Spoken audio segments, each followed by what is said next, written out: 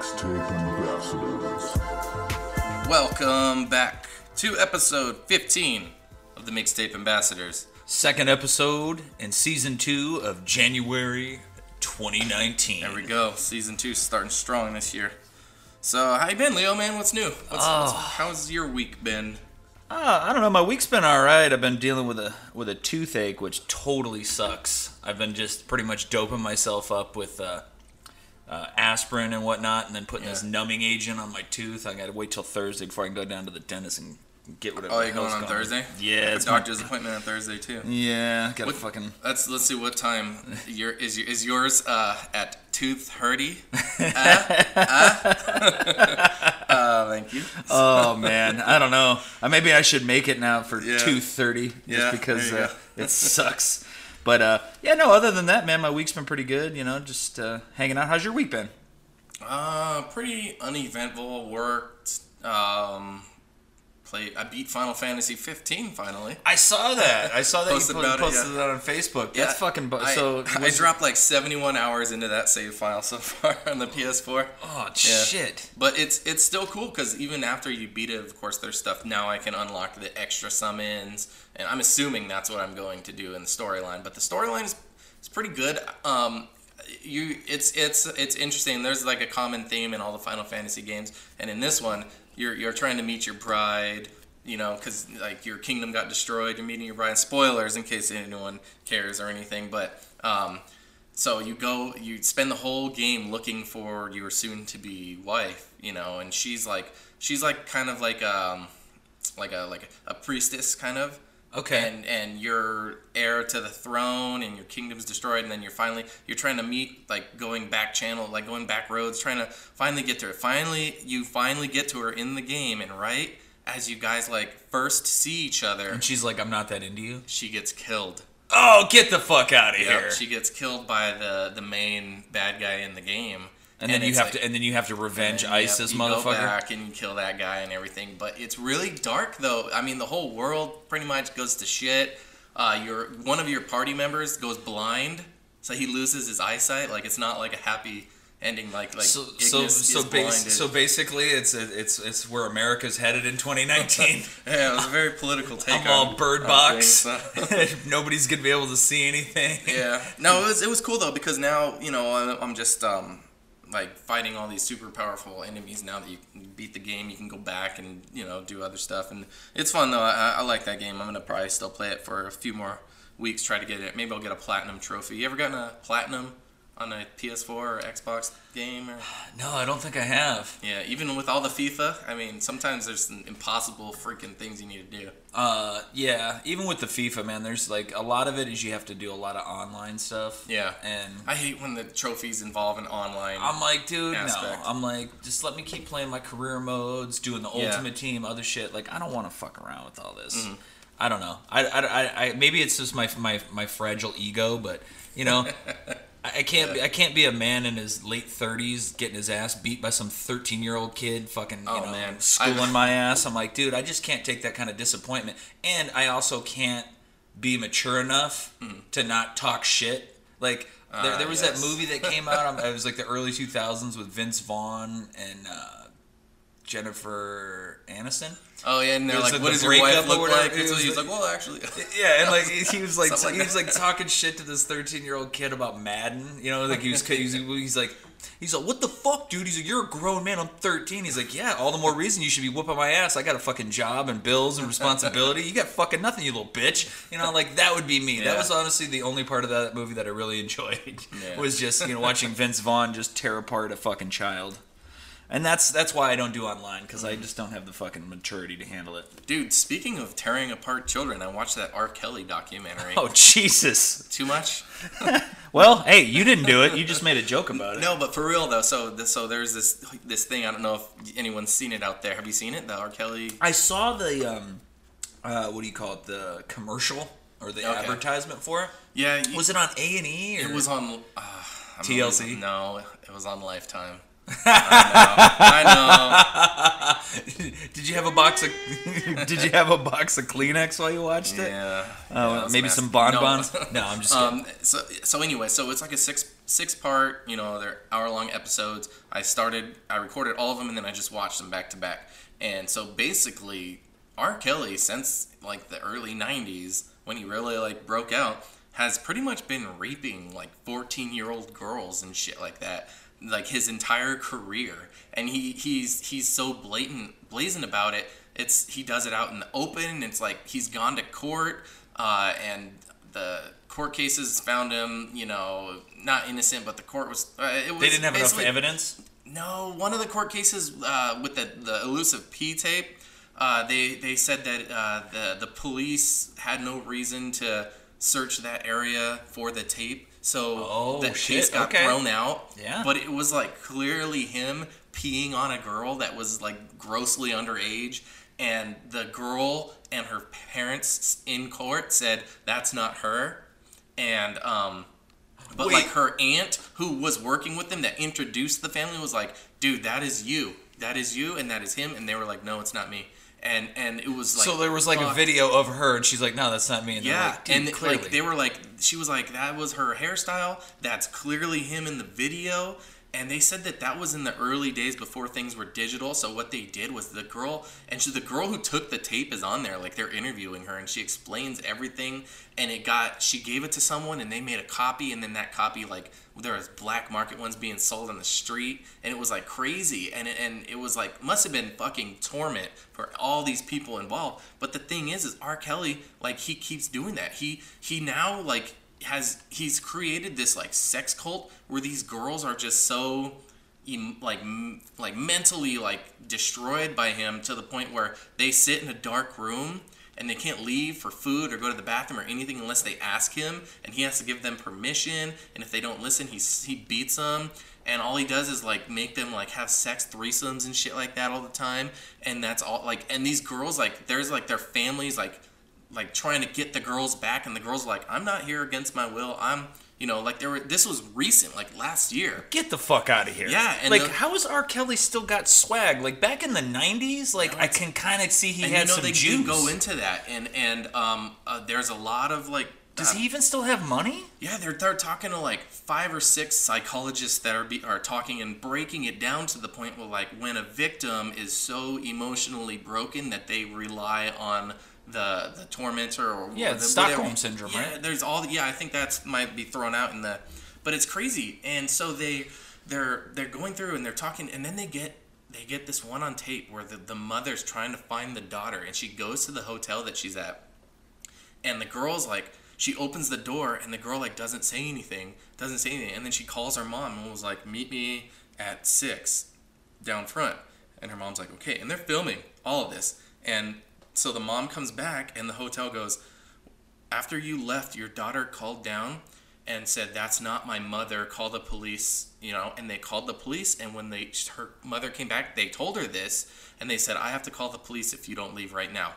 So the mom went out and called the daughter, and the daughter like ran downstairs to get in the mom's car, and they took off. Like these girls are being held captive, like against their will, basically, and they're just so like broken down by him that they think nobody will want him, and they like go into detail of everything and why, but it's just a huge manipulation. It's fucking insane, dude, and he's still doing it. Like, okay, I'm like, I probably shouldn't admit this. Oh no, but I don't understand. Like, do any of these girls that he's doing this, did they all not have dads? No, that's not the thing. He gets them when they're young. No, I get it. Yeah. Oh, no, the one girl's dad was like... No, see, because, like, I'm sorry. Look, I'll fucking say it right now. I don't have a kid, so this is all, like, in the court of fucking imagination. Mm-hmm. But I'm like, if that's my daughter, I'm like, R. Kelly's not fucking breathing. Yeah. I'm like, I would fucking murder that son of a bitch. He's just got people that, look out for him. Who's he got? Shit. Dude, he could have The Rock, fucking, Vin Diesel. He can have whoever he wants. I'm like, yeah. But the thing is, they move around. And those people, they started making, like, these, like, mute R. Kelly movement, hashtag mute R. Kelly. They protested outside of, like, places that were going to have a concert, and then they've canceled his concert. He has lost a lot of money. He lost his house. So it's really starting to... All these artists like Lady Gaga like came out and said, after this documentary, like I don't want anything to do with him. She took off streaming the songs that him and her made together. I didn't even know they made songs together. I didn't either, but he's collaborated with a lot of people, and a lot of those artists are starting to condemn him now. But the thing is a lot of these people, when they're interviewing, it was kind of like they knew it was going on, and they just didn't do anything about it. That's a big theme throughout it too.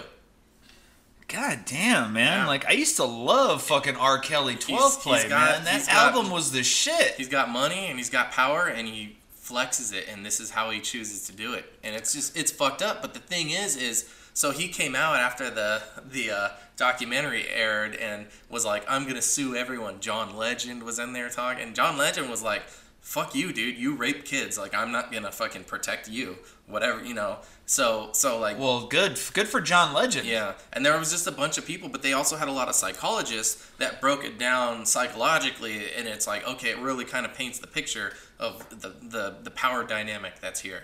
And it's interesting, man. It's crazy, and it kind of makes you mad because it's still going on. But the thing is if he chooses to pursue some sort of legal action against these people for, you know, defamation, which hurt his sales or whatever, they're gonna go back and investigate all this other shit too, and he's gonna be fucked. Because he was paying people off left and right to not say anything. He would have them sign non-disclosure. He would make the girls sign contracts before they did anything, or make like recordings where they were saying, I'm not here against my will, you know, he didn't do any of this stuff, and he would film that basically kind of as protection, so in case these girls probably came out, he could be like, dude, I have this video of you saying this. But they said it when they were like trapped at his house, and they would have to like, they wouldn't be able to leave to go to the bathroom. They'd have to like go to the bathroom in a bucket in the corner of the room, and they'd have to ask if they could go dump it out, and like crazy shit, dude. It's fucking insane. The house he lost, they brought a girl back, and she was like walking through the house like because it was empty, and when she goes into this one room, she fucking loses her mind, and she like runs off like crying, but she was just like, the crazy, horrible, worst shit you could ever imagine happened to me in this room. I fucking hate this room and all. And she like loses it and goes, and like it's like, I mean, I don't blame her, you know, she's probably fucking traumatized. Like, how do you bounce back from that? But then to go back and kind of like visit where it happened, you know? It's crazy though. Like, but the thing is it was a well done documentary looking at it from that perspective, you know, and it makes you kind of angry. It invokes that emotion, and the thing is he'll probably get taken down because of this. Like, this will probably be the end. Like, I can't imagine someone bouncing back from this. But just throughout time, we all knew it. We all knew there was a P-tape. I knew there was a tape. I didn't know. I don't know if I knew that the girl was underage, but supposedly she was 14. Yeah. I knew that. And like, dude, all this Chappelle Show made fun of it. I know that. And then he married Aaliyah when she was like 14 or 15. She was 16 when she died, so yeah, she had to be like 14 or 15. Yeah, but they like they changed her age on the marriage certificate. But I think they were only married for like 20 days or something. I don't remember, because I think her parents were like, "What the fuck?" And like, she was fucking so talented, dude. Yeah, but she was like super. They should dive into fucking, you know, maybe after like that whole like that, you know, they weren't allowed to be married and shit. I'm like, maybe he fucked with her plane, man. Yeah. God only knows, dude. This guy sounds like one sick fucking bastard. Mm-hmm. Like, I mean, as if peeing on a 14-year-old didn't fucking tip the hand. Yeah. But I mean, like, if you're willing to do that, you're probably willing to do some other fucked up shit. Yeah, what else? I mean, who knows? What else would you not do at that point? I mean, I don't know, but that's fucking.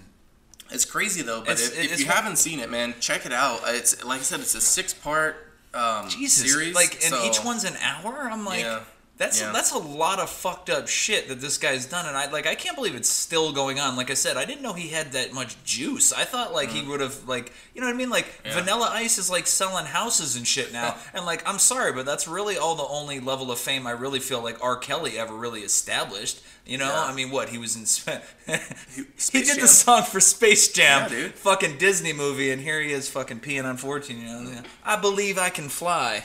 Yeah. What an asshole. And a lot of them were saying like he literally believes that. Like he remember he saying he did that song, or Aaliyah with him and Aaliyah did that song Age Ain't Nothing But a Number, and they were like, dude, he's doing this out in the open. Like listen to his lyrics. His lyrics are like all this like shit. Well, that, dude, like, and think about it. It's like your mind's telling me no, Yeah. but my body's Yeah. telling me what? What?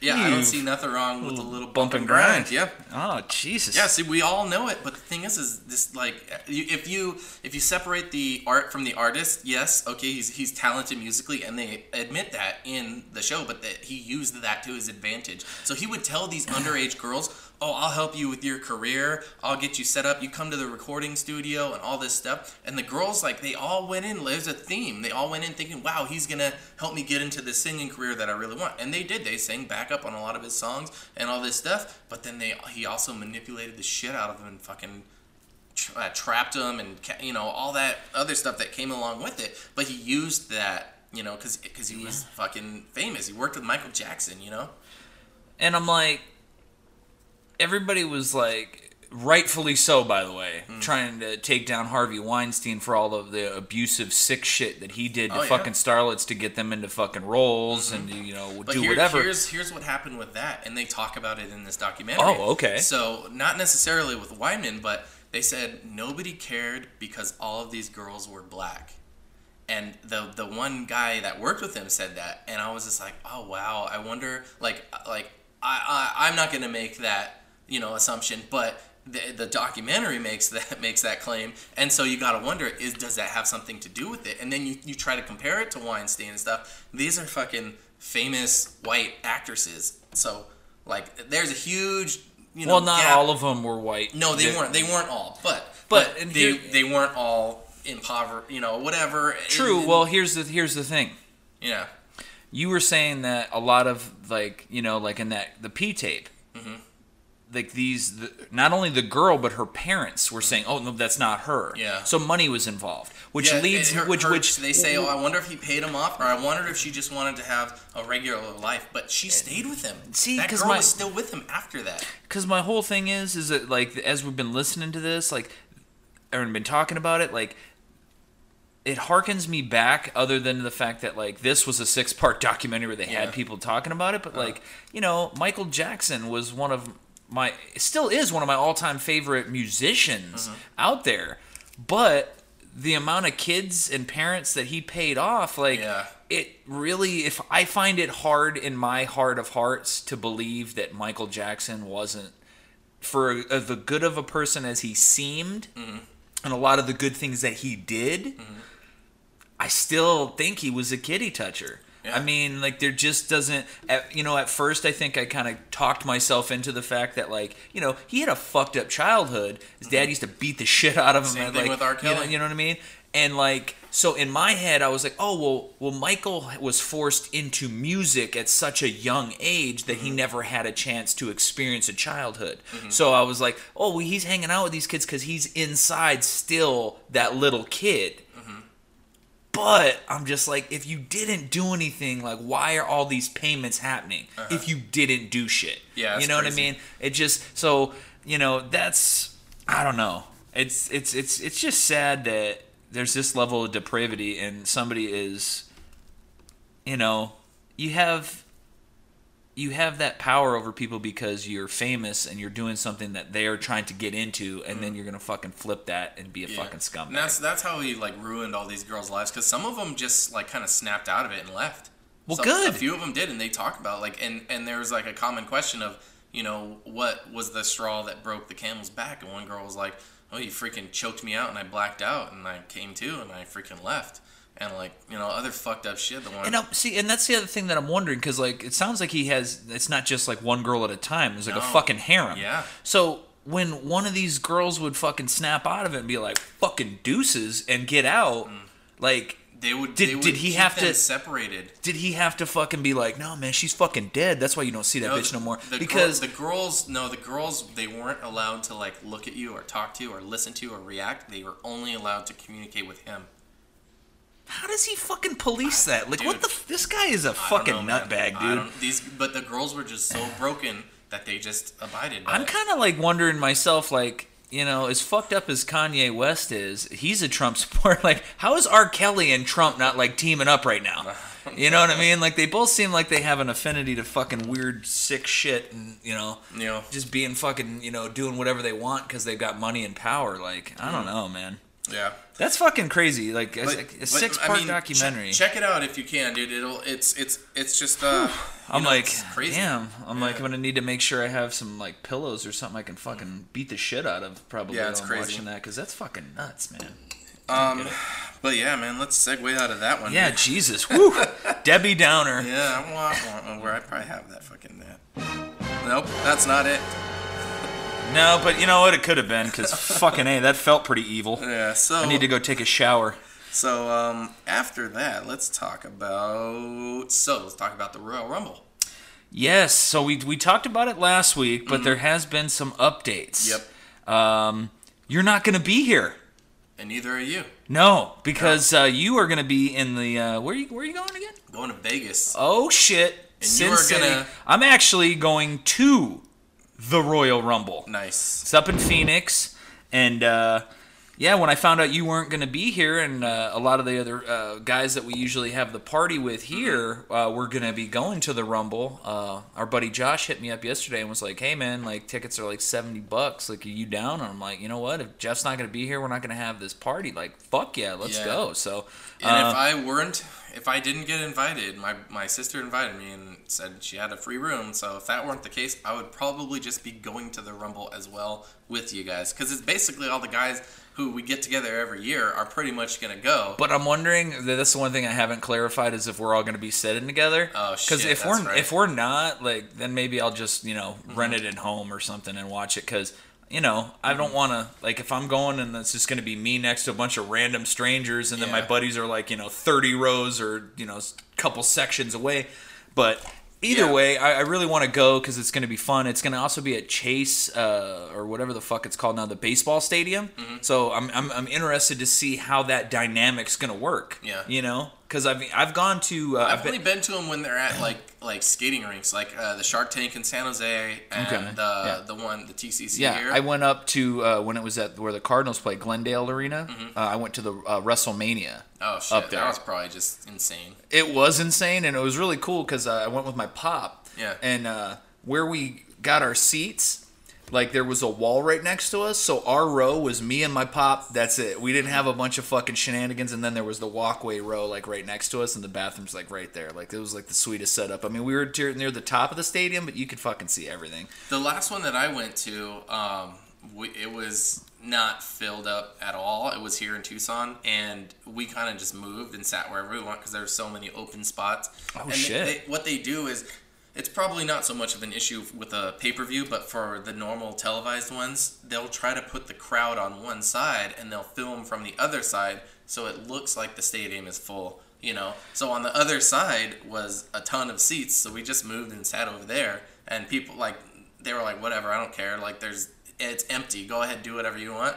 But, they had some parts blocked off, but yeah, well, if that's the case with that, then they'll solve that. But like I said, it's a pay-per-view. It's probably... Oh, yeah, it's going to be fucking nuts. Yeah. I'm like, I got one of the ones that was in local to Tucson, it was a Monday Night Raw. Mm-hmm. And I was like 6 rows back. Yeah. And this was back when Dusty Rhodes' son, Cody Rhodes, he had this like whole kind of shtick where he was like, he was beautiful, and all the WWE universe was a bunch of fucking like fugly monkeys. So he used to come out with these like lackeys, and they would hand out paper bags with like eyes holes and a nose like to the cut audience. Yeah, and be like, and so I still have it. I grabbed it, like sweet. they gave like everybody in my area one, and I was like, oh fuck, cool. Mm-hmm. I never put it on, but yeah, because I was like, dude, I can't fucking deprive television of this gorgeous man I had rocking, But even out the crowd, yeah. Yeah, but no, like, so I'm kind of excited. I'm hoping that I still don't have my ticket officially yet. A friend of ours is getting the tickets, and I'm just gonna give him the cash. So I am looking forward to going to the Rumble. A little bummed out that we're not going to be having our podcast, like that. But I will definitely We'll do an update. Yeah, I'll take some videos. I'll get some pictures. Depending on where I'm sitting at, you'll probably have Nosebleed. Yeah, it'll be nosebleed alley. But hey, it's gonna be fun. It'll be an event.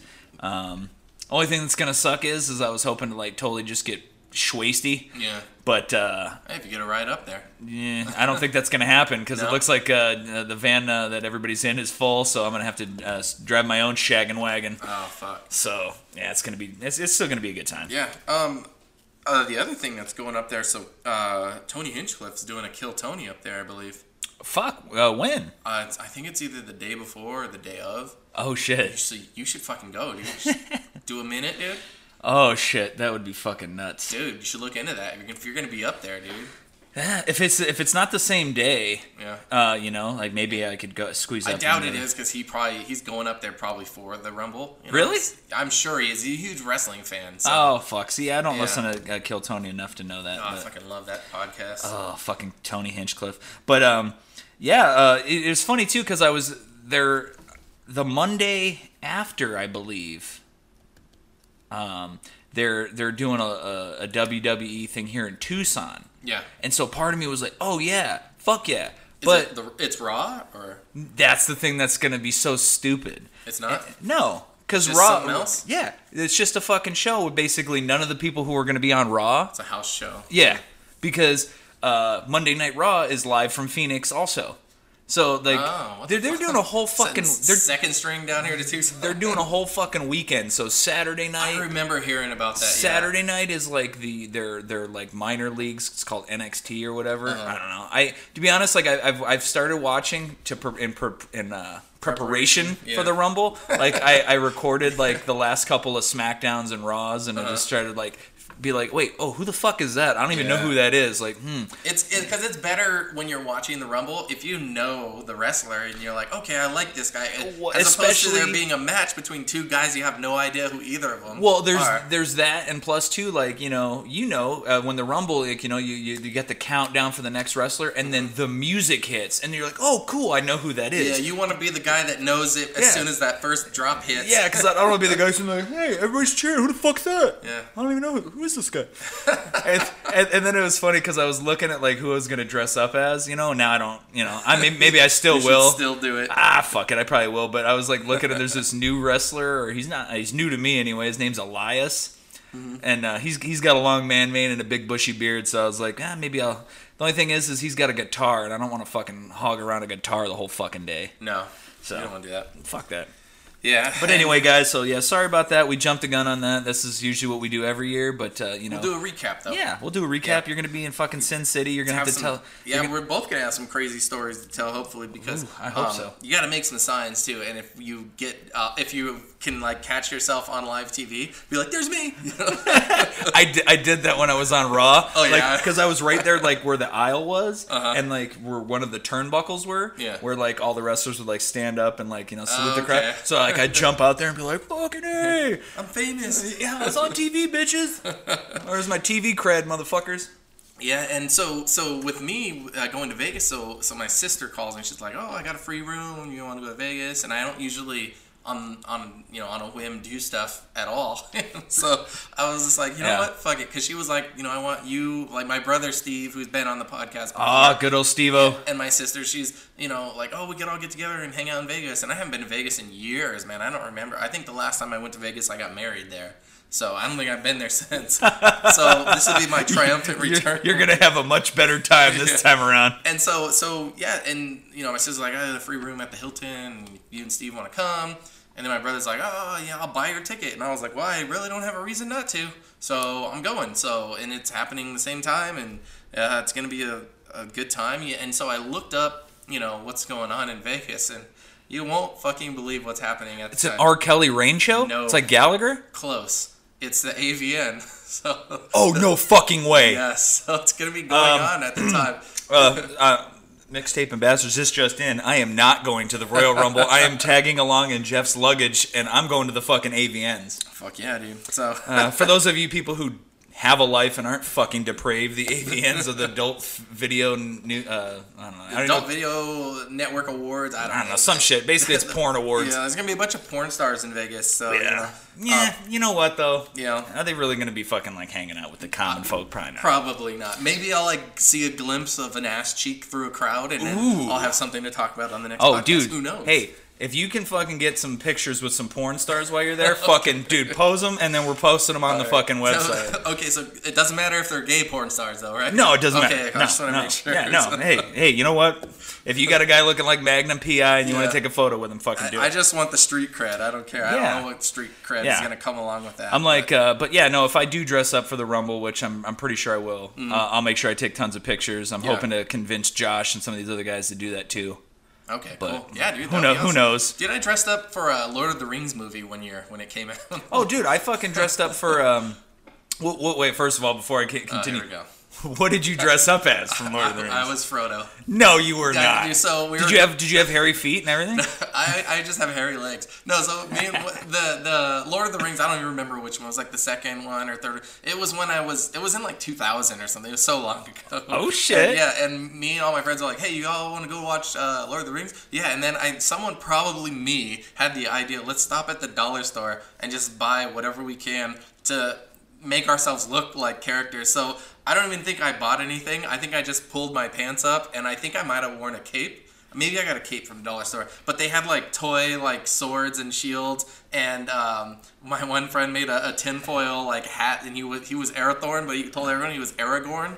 And like when we got to the theater, I was working at that movie theater actually at the time. I had the day off, but we did that, and they take one look at me and they go, "What the hell, Jeff?" You know.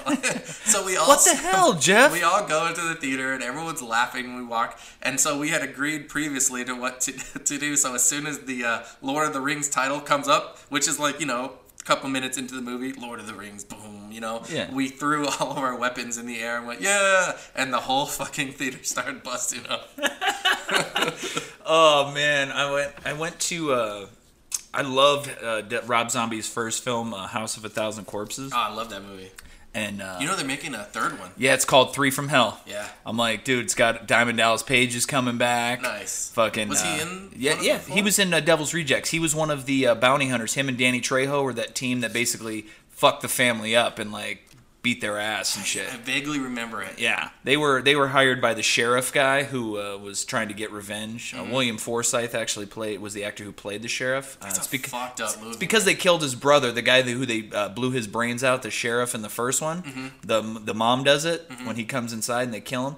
That was his brother, so like he's fucking on a fucking revenge tour. But anyways, that is a satanic evil movie. Yeah, and I used to love Captain Spaulding. I went as him for Halloween a couple of times, and for the Devil's Rejects when that came out, I was bicking my head at the time.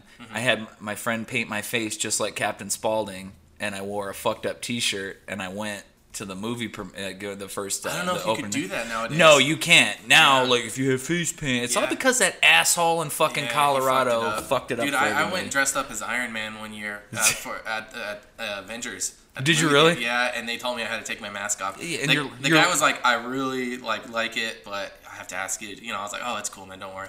Like, as soon as you got inside, you put it right back on. Yeah, it was like the one where the face kind of lifts up. Oh shit! But that wasn't enough. So I think I put it on backwards because it was just like a band around the back. And it was an entire suit made out of duct tape. My Iron Man suit. I don't know if you've seen it, but I made an entire. Dude, I Iron need to Man. see this. Dude, I have pictures on my Instagram. It's red and gold, and I drew on it with Sharpie for like bumps and stuff. It's actually pretty sweet. That's fucking talent, bro. Yeah, dude. I wore it at Comic-Con a few times. Dude, that's baller. I've always wanted to get like completely decked out and go to Comic-Con. Yeah. Like even the Tucson one is pretty cool. Oh, yeah. Like I saw some really cool ass people though when I went I'm so upset I missed 2 or it 3 this year. It was like 3 years ago I went and like there were some people that were like dressed up as the Predator and shit. Oh yeah. And like some elaborate shit. Dude, I was like, God damn, like you guys, where do you get all these fucking like the money for this kind of shit? Like, People can make it. They're it's I mean, I made, clear. Obviously, I made mine.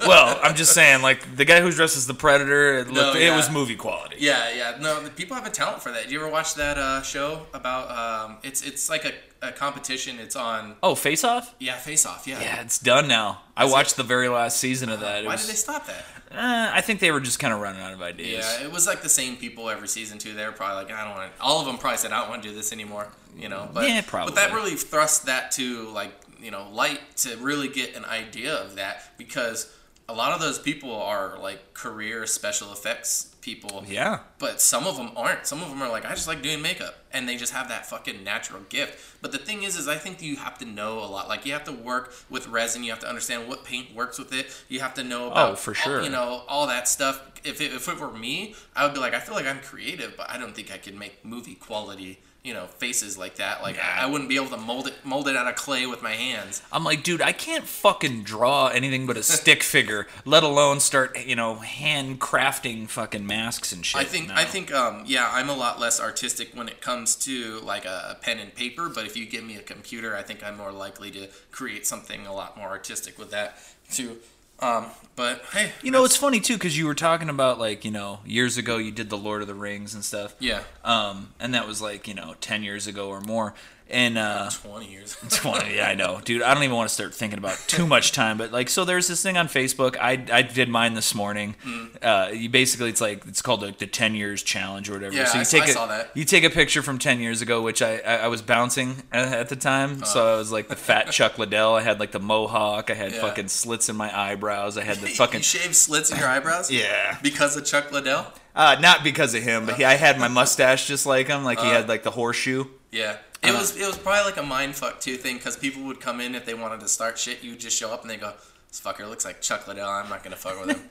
I just really like Chuck Liddell. I was like, that was really all it was. Is he was my favorite UFC fighter at the time. I fucking loved Chuck Liddell. Yeah. And then now I look like Jesus. So the transformation is almost complete. So like 10 years ago, what were you into?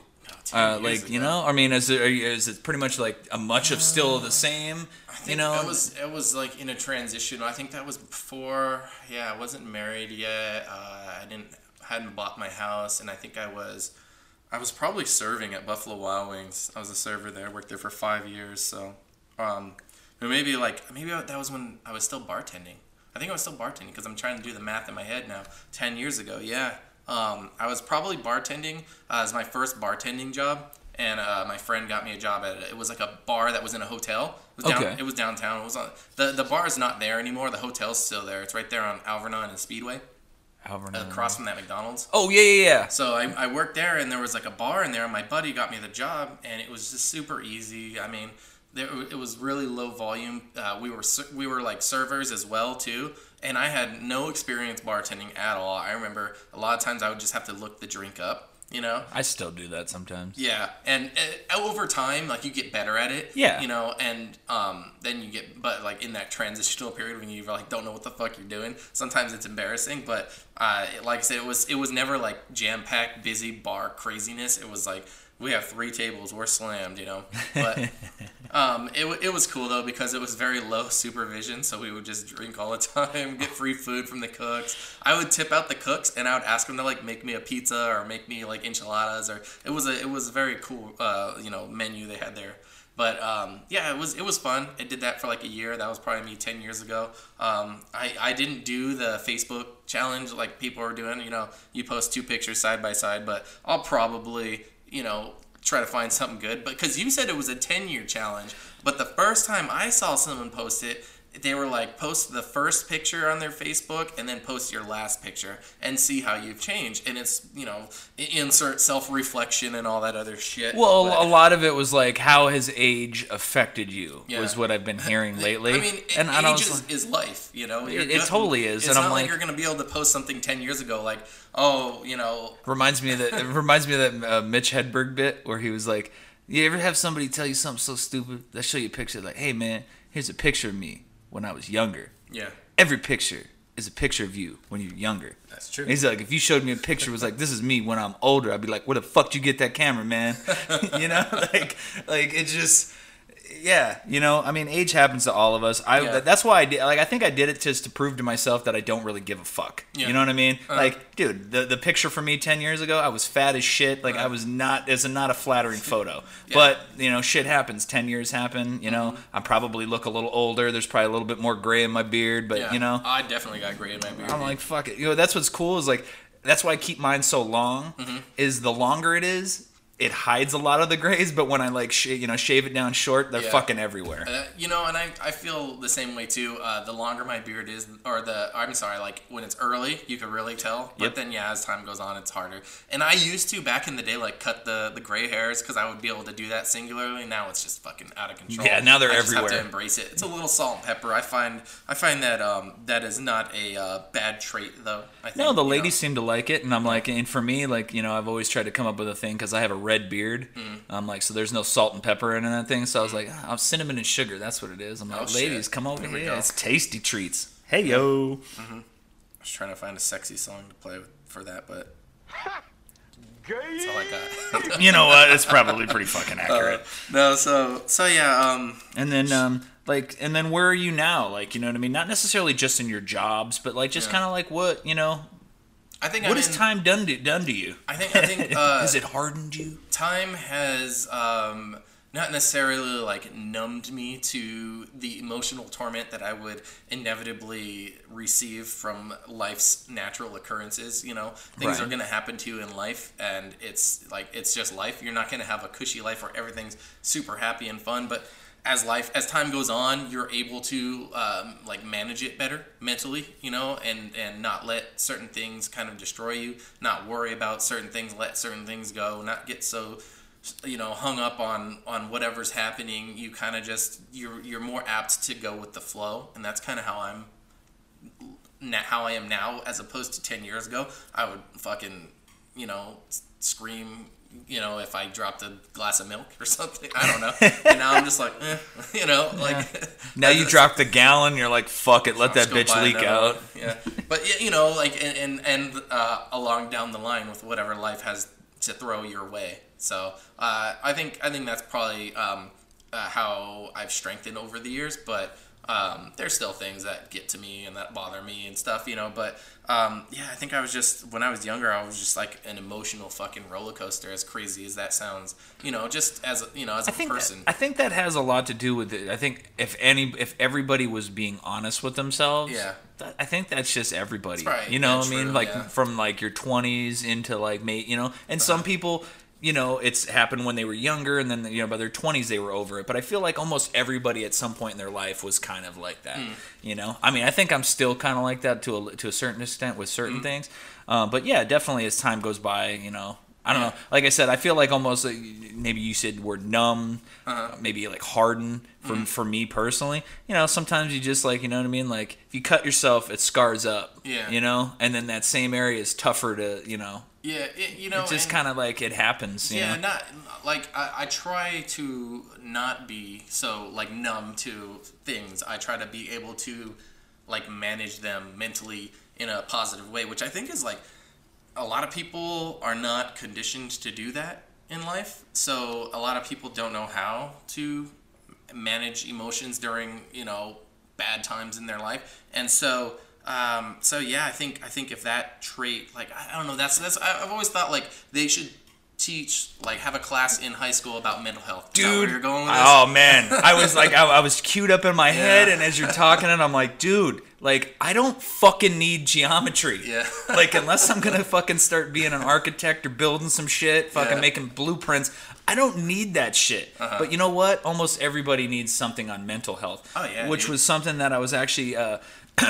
For those of you that you had a topic about that, right? Yeah, man. I posted it on my personal Facebook. I didn't post it on the Ambassadors one, but it was about working in the food service industry, which we both have at times. I currently still work in there, and it was basically just saying like mental health and addiction and alcoholism struggles for people who work in this profession, and a lot of people, when they go out to eat, everybody thinks like, oh, I could do their job. Like, that shit's so easy. And this article was just kind of, going into how it's not as easy as everybody thinks. Like, yeah, you know, I agree with that. like, you know, we were kind of talking before the podcast, like we've had people who show up to do the job yeah, and Who they just don't can't and they cut don't it. make it, yeah. you know, and That's true with every job, but I've seen people it's just straight up definitely- fucking walk out of a surfer job Oh. more than I have any other job I've had. I would say the only other job I've had where people just like fucking threw it down and was like, I'm fucking done was the years I bounced at the strip club. Like the dancers. No. Who? Fucking the bouncers. Like The bouncers would take off? we had Really? it. Oh man, I got so many fucking stories. There was a guy who got fired on the first night. Like he asked me, like, because he was watching the door, because that was always like that's like your first stage, you know. Like okay, you got to learn to work the door. Yeah, you gotta and get then- punched in the face before you can come inside. So we would like the guy's like, hey man, can you watch my post? And I was like, sure. And he's like, I gotta piss, I'll be right back. And he walked out the front door, and I was like, what the fuck? Like that's Yeah. weird. My boss comes out, he's fucking just whips his dick out right off the curb and is just pissing like a goddamn animal. So of course they fired him right away. I think that was his way of like, this is how I'm gonna get out of here. Okay. We used to call the new bouncers forever. We used to call them the FNG. Like we'd had mics and shit, and so we'd be like, FNG, you got to go fucking clean the restroom. FNG? FNG, fucking new guy. And like guy'd be like, hey, my name's, and I'd slap their hand away. I'd be like, dude, when you've made it 2 months, I'll fucking learn your name. I was like, because literally, there's not enough space up here for me to remember the fucking. Literally, what do they call those? The revolving door of fucking people who fucking just can't fucking do this. But being a server and shit is like Now see, that's not a job I would go and go. You know what? Anyone can fucking do your job. it's just a different propensity to bullshit. Like it was hard for me because I transitioned from bouncing into serving.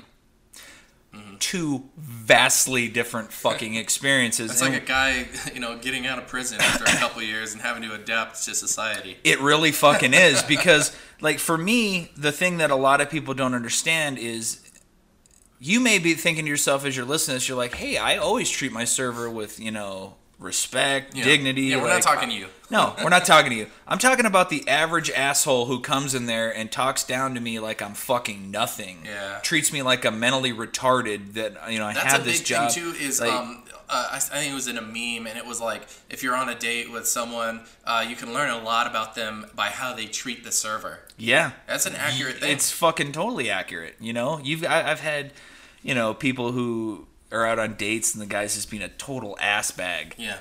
And then I've had times where I've been waiting and they're on a date and like the guy is like rolling his eyes as like his date is like completely dissecting the entree and creating her own shit, and the guy's just like, that's how. fuck. Yeah, that's how you could tell the person you're gonna be with is like how they can they fucking order off a menu. I don't know. Guy's just looking, he's like, son of a Do I want to bitch. deal with this picky ass bitch? He's like, babe, that's not on the menu. She's like, well, they'll make it. And he's just like, okay, so that's what's going to happen the rest of my life, And be like, hey, babe, I can't do it. Well, you could make it. Yeah. Fucking do it. What's your problem? But, a lot of people, what they don't get is like, it's the, when I was a bouncer, people talk shit. I could talk shit back. Yeah. And I could choke them out. Uh-huh.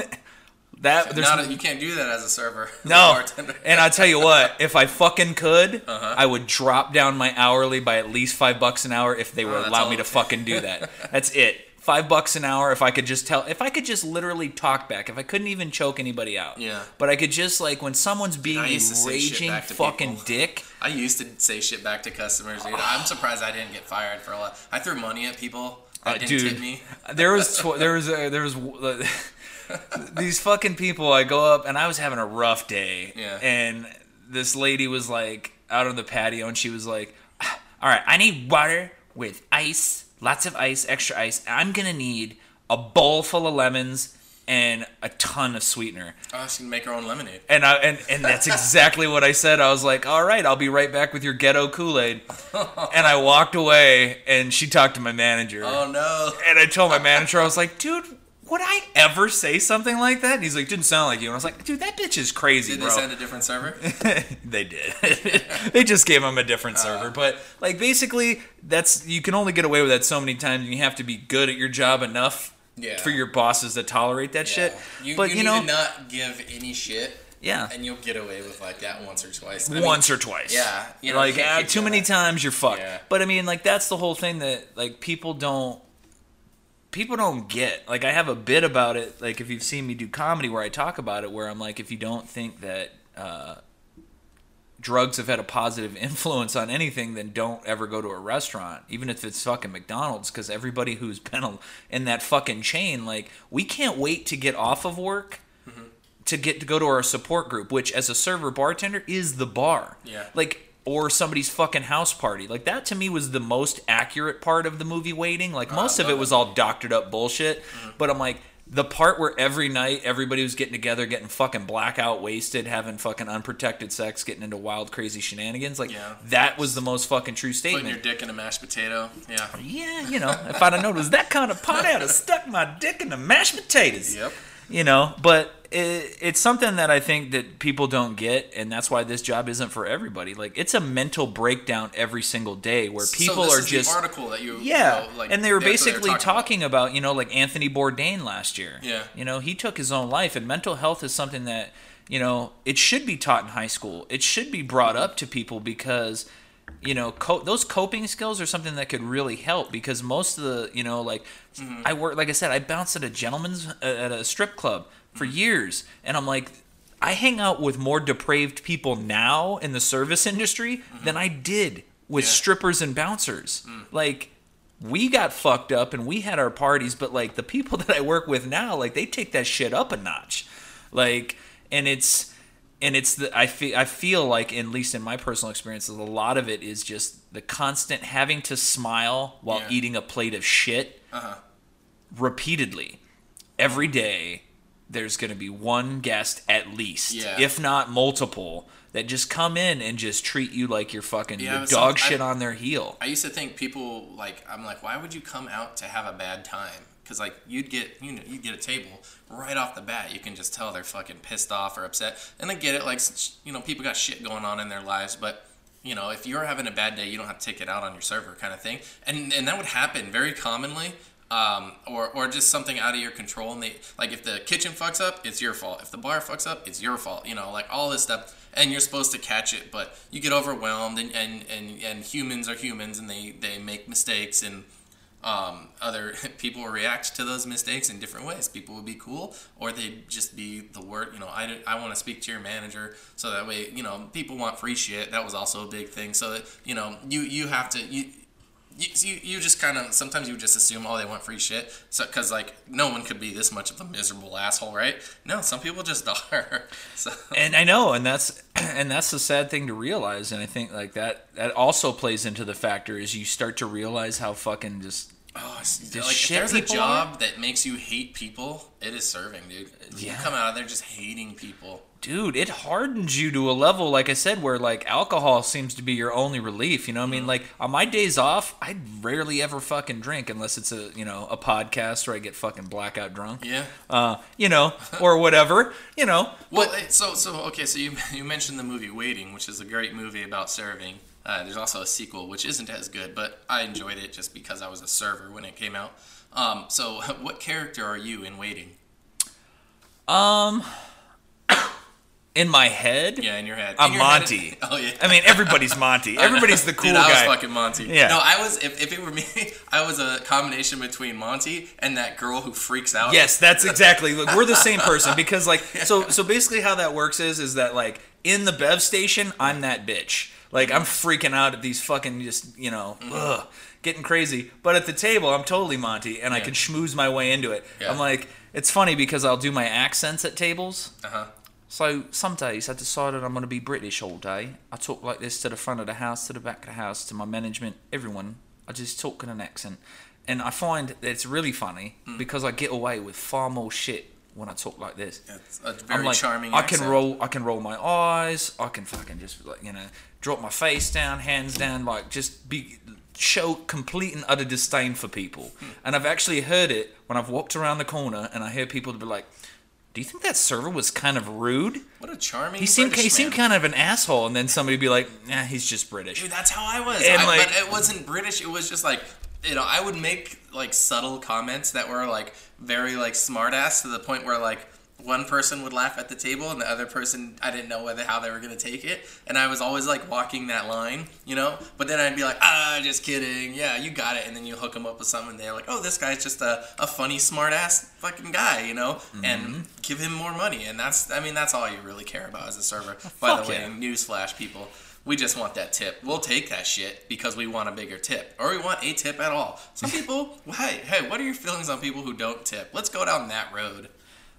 I honestly hope that you get into a fucking an accident and your whole family burns up. Isn't that crazy? You wish like the worst possible thing in life on someone who doesn't tip. Oh, I do. I'm right there with you, man. I do. Burn alive, I'm bitch. like, I look at it like this, dude. If you're going out and you're like, fuck, man, like I only got $90 to spend, well then don't spend $86 on your fucking bill. Yeah. Like control that shit and be like, well, this is all I have to spend tonight, so I gotta be fucking cool. Yeah, I'll let the girl that I'm out, because I'm trying to impress her, get whatever the fuck she wants, but I'm gonna, you know what, I'm gonna get the kids meal because I need to make sure I have enough money left for this tip. Yeah. If you don't want to tip, guess what? Chipotle doesn't make you tip.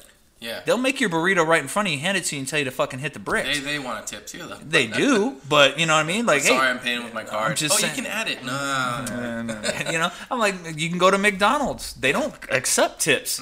You know, like take your bitch to Chuck E. Cheese. They're good. You know what I mean? Like, there's places you can go if you don't want to tip someone. Yeah, and I agree with that, and that's a common perspective from servers, you know. But what do you have to say to people who go, well, I shouldn't have to tip if I don't want to? Because there's a lot of people that have that, or along they line with that, you know, like they don't feel obligated to have to tip. Yeah. Well, what I would say to those people is I was like, do you like the prices that you pay right now for the food when you go out?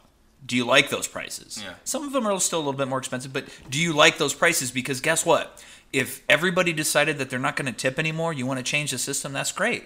Well, to get people to put up with the amount of shit that we put up with, they're going to pay us a pretty penny because they're not going to keep people at fucking minimum wage. Server minimum, which is actually a couple dollars less. Right. But I mean, they're going to have to hike it up to what, you know what I mean? Like, they're not going to pay you $11 an hour to put up with the shit that you put up with as a server or bartender. No, and I think it's you not have going to a happen. lot more people that would just walk out. People be like, fuck this, I'm not going to... I could go work somewhere else at minimum wage. Right. So you're not going to have that. So then guess what? If the company that I work for has to pay me what they should pay me, guess what? Your burger that was $10, now it's $20. Yeah. So guess what? You can have it whichever way you want. As long as I'm getting paid, I'll still do the job. So that's cool. Don't tip. Let everybody not tip. And then when the businesses jack up the prices, I don't want to hear those same people being like, well, my burger's too expensive now. It's not fair. Well, dude, all we asked for was fucking 15 to 20%. Don't be a cunt when you go out to eat and fucking move on with your day. Like, literally shitting. And that's very possible as to what could happen. It could. Yeah. It could. If that were a different, I'm alternate. like, there's other countries where that's how it is. And let's just think about this, okay? Every person who's from America that I've talked to who has gone overseas to Europe where tipping is not, like, they get paid already. Yeah. And every person that I talk to gives me the same story. God, their servers are so fucking rude over there. Yeah, guess what? They don't have to kiss your ass for a fucking, a minute amount of money. You know what's like, probably... They're already paid for, so what they're doing is they're just like, guess what? Whether you're happy, unhappy, fucking mad, sad, like a restaurant owner in fucking France isn't going to go, oh, an American does not like my... Fuck you. They don't care. Yeah. So they're going to just, proceed with how things are. So if you want that, guess what? Yeah. Remember how your server, when you're feeding them fucking shit and they're like, okay, I'm so sorry, sir, I'm so sorry. Yeah. Watch when I don't have to worry about your tip, how my fucking face changes and you're like... And watch how much effort I put into being a quality server when I get paid the exact same if all I do is fucking bring you your food and your refills. Yeah. You know? When I don't interact with you, when I don't make sure that I do things. That's part of the experience, and that's usually what drives people's tips up is the experience. If you can make it better, you can go to the McDonald's over there where they just never talk to you, or you can go to the McDonald's where they're super nice and they say hello. Which one are you going to pick? You're going to pick the one where, they say hello.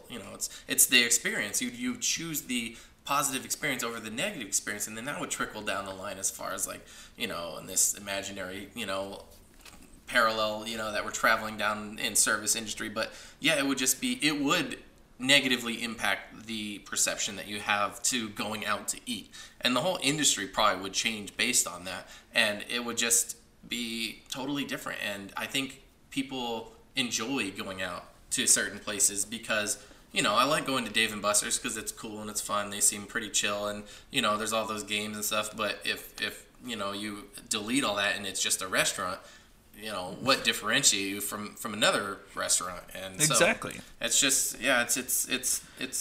So basically, what I'm saying, what I'm really getting down to, Yeah. like from what I liked of the article and what I think is that it would be cool if there was like a support group that didn't include alcohol and drugs to numb you from the shit that you just dealt with. You know what I mean? Yeah. Because like as servers and bartenders, like that's what everybody does. Self-medication. Everybody gets blackout wasted. And Yeah. why? Because we hate our lives? No, because we fucking hate having to get shit on by fucking people who, you know. But you know what I did love about the service industry? What did you love? Fucking people that I worked with. Oh, dude, I fucking love, like, it's funny, like the movie Clerks, I must quote this line at least once a day, because I love a lot of people that I work with. He's like, this job would be great if it wasn't for the fucking customers. Oh, yeah, I said that all the time. Like, dude, you know, and look, and not all of them. I have some, like, regulars that come in, I fucking enjoy the shit out of, like, serving there was them, regulars talking that with were cool them, as shit. and they're cool as fuck. Yeah. And you know what? And, like, at least once a day, I'll get at least one table who are, like, the shit. Like, so... last week I had a table where I was doing my British accent. Yeah. And the only reason that I filled them in that I really wasn't British was because their granddaughter who was there worked at a different restaurant, and I know a bunch of the people she works with, you know? And so I just told her, I was like, hey, like, you know, do you know my friend Edmund? She's like, yeah, blah, blah, blah. So I was like, you know, so finally at the end I was like, look, and... sometimes that's backfired. People are like, you lied to me, and they get all fucking stupid. And I'm like, dude, yeah, well, get over it, you know? You enjoyed the show. Yeah, but these people were like, so this, wait, I love it even more. No, the people were like, I love it even more that you're not really British because we got like a free show while we ate, like, you know, because they were asking me questions about like You're England like, it's and not shit. free, and you tip your hat out. You know, but they were like, you know, and I was talking to them, and I was like, yeah, you know, I'm from Manchester, England, and you know, I was talking to them about this, that, and the other. I had like fucking whole backstory that I do and whatever, and it's just fun. It's just good, clean fun. Yeah. But Yeah, good stuff, man. I used to do like I think I did magic tricks a few times for some of the tables. Was it that pulled your thumb apart thing that like every fucking dad does? It was the salt shaker in a napkin. So you wrap the napkin around the salt shaker so it perfectly, you know, looks like it. So then you move the napkin slightly off the table and the salt shaker falls down. So but it still looks like there's a salt shaker underneath this napkin because there's a bump, you know. So then you smash it with your hand and there's nothing there. Whoa, Yeah, mind blown. You know, fucking revealing magic tricks here. It would usually only work for kids. The adults didn't seem to care because then they were like, where the fuck's my salt? Where's my salt, bitch? I gotta salt all my food before I take a bite. Does that really bother you? Did we talk about this before? I think we did. I used to hate when I'd bring food to people and they'd salt the shit out of it before they took one bite. You know what it is? I don't think we talked about this on the podcast. I think we just talked about this after when we were we were like just bullshit. And I was like, dude, that's me. I'm like, because I don't care wherever I've ever gone, nobody has ever salted my food properly. Because most restaurants, when you How do you know? How do I know? Because I've tried it for years, and then after time, I was like, yeah. And because you know what it is most restaurants, not every single one, but just about all of them, they're like, we can't put too much salt because old people bitch about salt all the fucking time. Well, it's better to not, and then you can add it. Right, which is fine. Like, that's why for me, I'm like, hey, man, I know that, like, I love salt, so I know. So if you love salt, that's cool. But for me, I'm like, oh, you should taste it first, you know. And like, I always take one bite, and then like without sauce or whatever, without dipping it in ranch. That's just like my thing. And it's not the end of the world if I just fucking dig right in to like dipping it in shit or salting it up. It's not. But I like to you like experience. I like to set a control, as it were, so then I can drift away and I go on a culinary experience, as you will. I think what it had evolved to was the fact that like I like spicy food. Oh yeah. Like pretty much anywhere I go, I'm like, is this hot? And they're like, oh, it's really hot. And I'm but like, everyone's degree of right. heat, you know. No, dude, that's the question that I get asked at work every day, and people are like, is this dish spicy? And I'm like, okay, if you would like, I'll go grab another server and ask them. I go, but I do wing challenges and shit. I'm like, my philosophy when it comes to hot, if I'm not sweating or crying, it's not hot enough. Yeah, so there was like at B-dubs too, there was 20 sauces or whatever. Right. And the hottest one, blazing, that's the number one question I would get. Is the blazing really that hot all the time? And I'm sure eventually I came up with some smart ass answer that I can't think off the top of my head. But I would, sometimes, oh yeah, it's hot, or no, it's not. But like, and then sometimes people order like 50 blazing. I go, are you sure you want to do that? Because if it's too hot, well, I can't take 50 wings back and have them split this shit up. So I would say, get like 10 of this or whatever. Yeah, do a couple. But what I learned from that is everybody's degree of like spicy in their head is different. And there's some people that are like, nope, I can the hotter the better.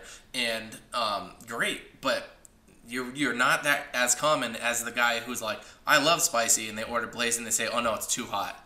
Yeah, oh dude, yeah. So, well, it's like I went to a place once, it doesn't exist anymore. It used to be called Long Wong's. It was on 6th. Kind of near the U. Sounds like an Asian woman with long legs. No, doesn't it? But they used to have like shit, like totally unhealthy food, wings, fucking quarter-pound foot-long hot dogs with like fucking everything on it. But whatever. American food. Yeah, exactly. Healthy shit. And but no, I went over there and they had like these like death wings or something, and I tried, and like, dude, like to me, like it's like they just poured jalapeno juice on it. Dude, it basically wasn't even like a sauce anymore, as it was the consistency of paste. Oh yeah. And I was just like okay. Dry rub. They put so much pepper. They put so much shit on it that it yeah. it was like glue. Like I could have fucking probably built a wall with it. Yeah. Hey.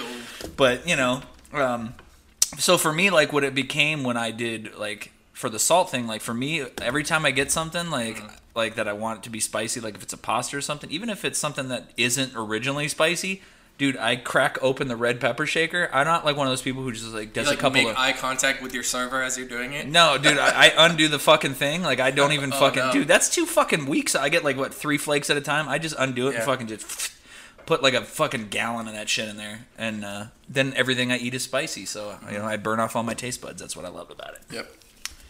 What else you got, Jeff? What do we got? So I was thinking of topics to talk about for the podcast, and I was listening to the XM radio station Lithium. Lithium. Yeah, Lithium. So it's like a 90s grunge like station. Oh, I remember. That was a Nirvana song. Yeah. So basically that got me to thinking like, man, I kind of want to throw out like some 90s bands that I was really into, and I like really got into this list. It's like a paragraph long. Oh, dude, let's hear them. But I feel like I have a lot of stories to go along with it because I grew up, in the 90s, and so that era of music, it really spoke to me, and so I feel like whatever like era you grew up in, that music speaks to you from your time, whatever. If you grew up in the 60s, 70s, 80s, 90s, it kind of sticks with you when you're younger. And then once you like graduate high school, hitting 20, so on and so forth, you kind of start to just stop really branching out, and you gravitate a lot more towards the music that you know when you grew up.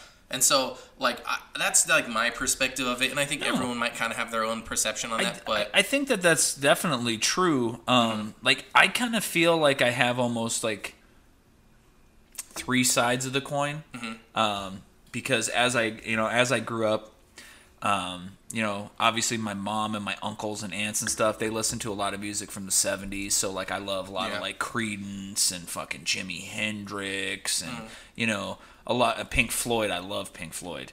But then I was born in 1980, and my cousin was 10 years older than me. So she was like, the 80s was her era. But I always looked up to my cousin. So whatever she was into, like I was into. So like if you try to quiz me and stuff, or like ask me about a lot of 80s music, like I fucking love the Smiths. I love Morrissey, Bananarama, like, whatever. Like I like a lot of 80s stuff, but then me, you know, when my teenage years hit was the 90s, which is what we're going to talk about, bands in the 90s, and like that like really speaks to me too. Yeah. But like pretty much after that, like yeah, a little bit here and there, like maybe I'll pull one person here, pull one person there, but like I love the shit that I used to love. Yeah. You know what I mean? Like I'm kind of stuck in a time warp, I guess. And like when I go see a movie and it's all like 90s references or 90s music, like I'm like, fuck yeah, I remember that shit, I remember that shit. Yep. And like the same thing, like I went and saw the new Bumblebee movie, and yeah, you know, I mean, if you like the Transformers movies, it was another Transformers movie, a little less action than most of them, but for me, it took place in the 80s, so I knew every fucking song. Like the girl in the beginning, she's having breakfast, and she's eating Mr. T cereal, which I used to fucking eat. It's basically Captain Crunch shaped like fucking T's, and it had Mr. T on the box, but that shit was fucking lit. I loved it. So when I was listening to that station, the first song that was playing when I thought about making a list was Radiohead. You know, and Creep? Oh yeah, dude, that's like my go-to fucking karaoke song too. For real? Yeah, dude. One time I did karaoke and I sang "Creep," but before, as it was starting, I was like, "This is from the great Tom York," you know, or something like. And this girl like starts like bowing, like, "Oh, you know, like I love Radiohead, whatever." And so I did it, hit that fucking high C, dropped the fucking mic, and like the cheers arose from the two people that were there. But it was great. I know every song, every word to that song. You know, I was in a '90s cover band, and that was like our fucking jam that we played.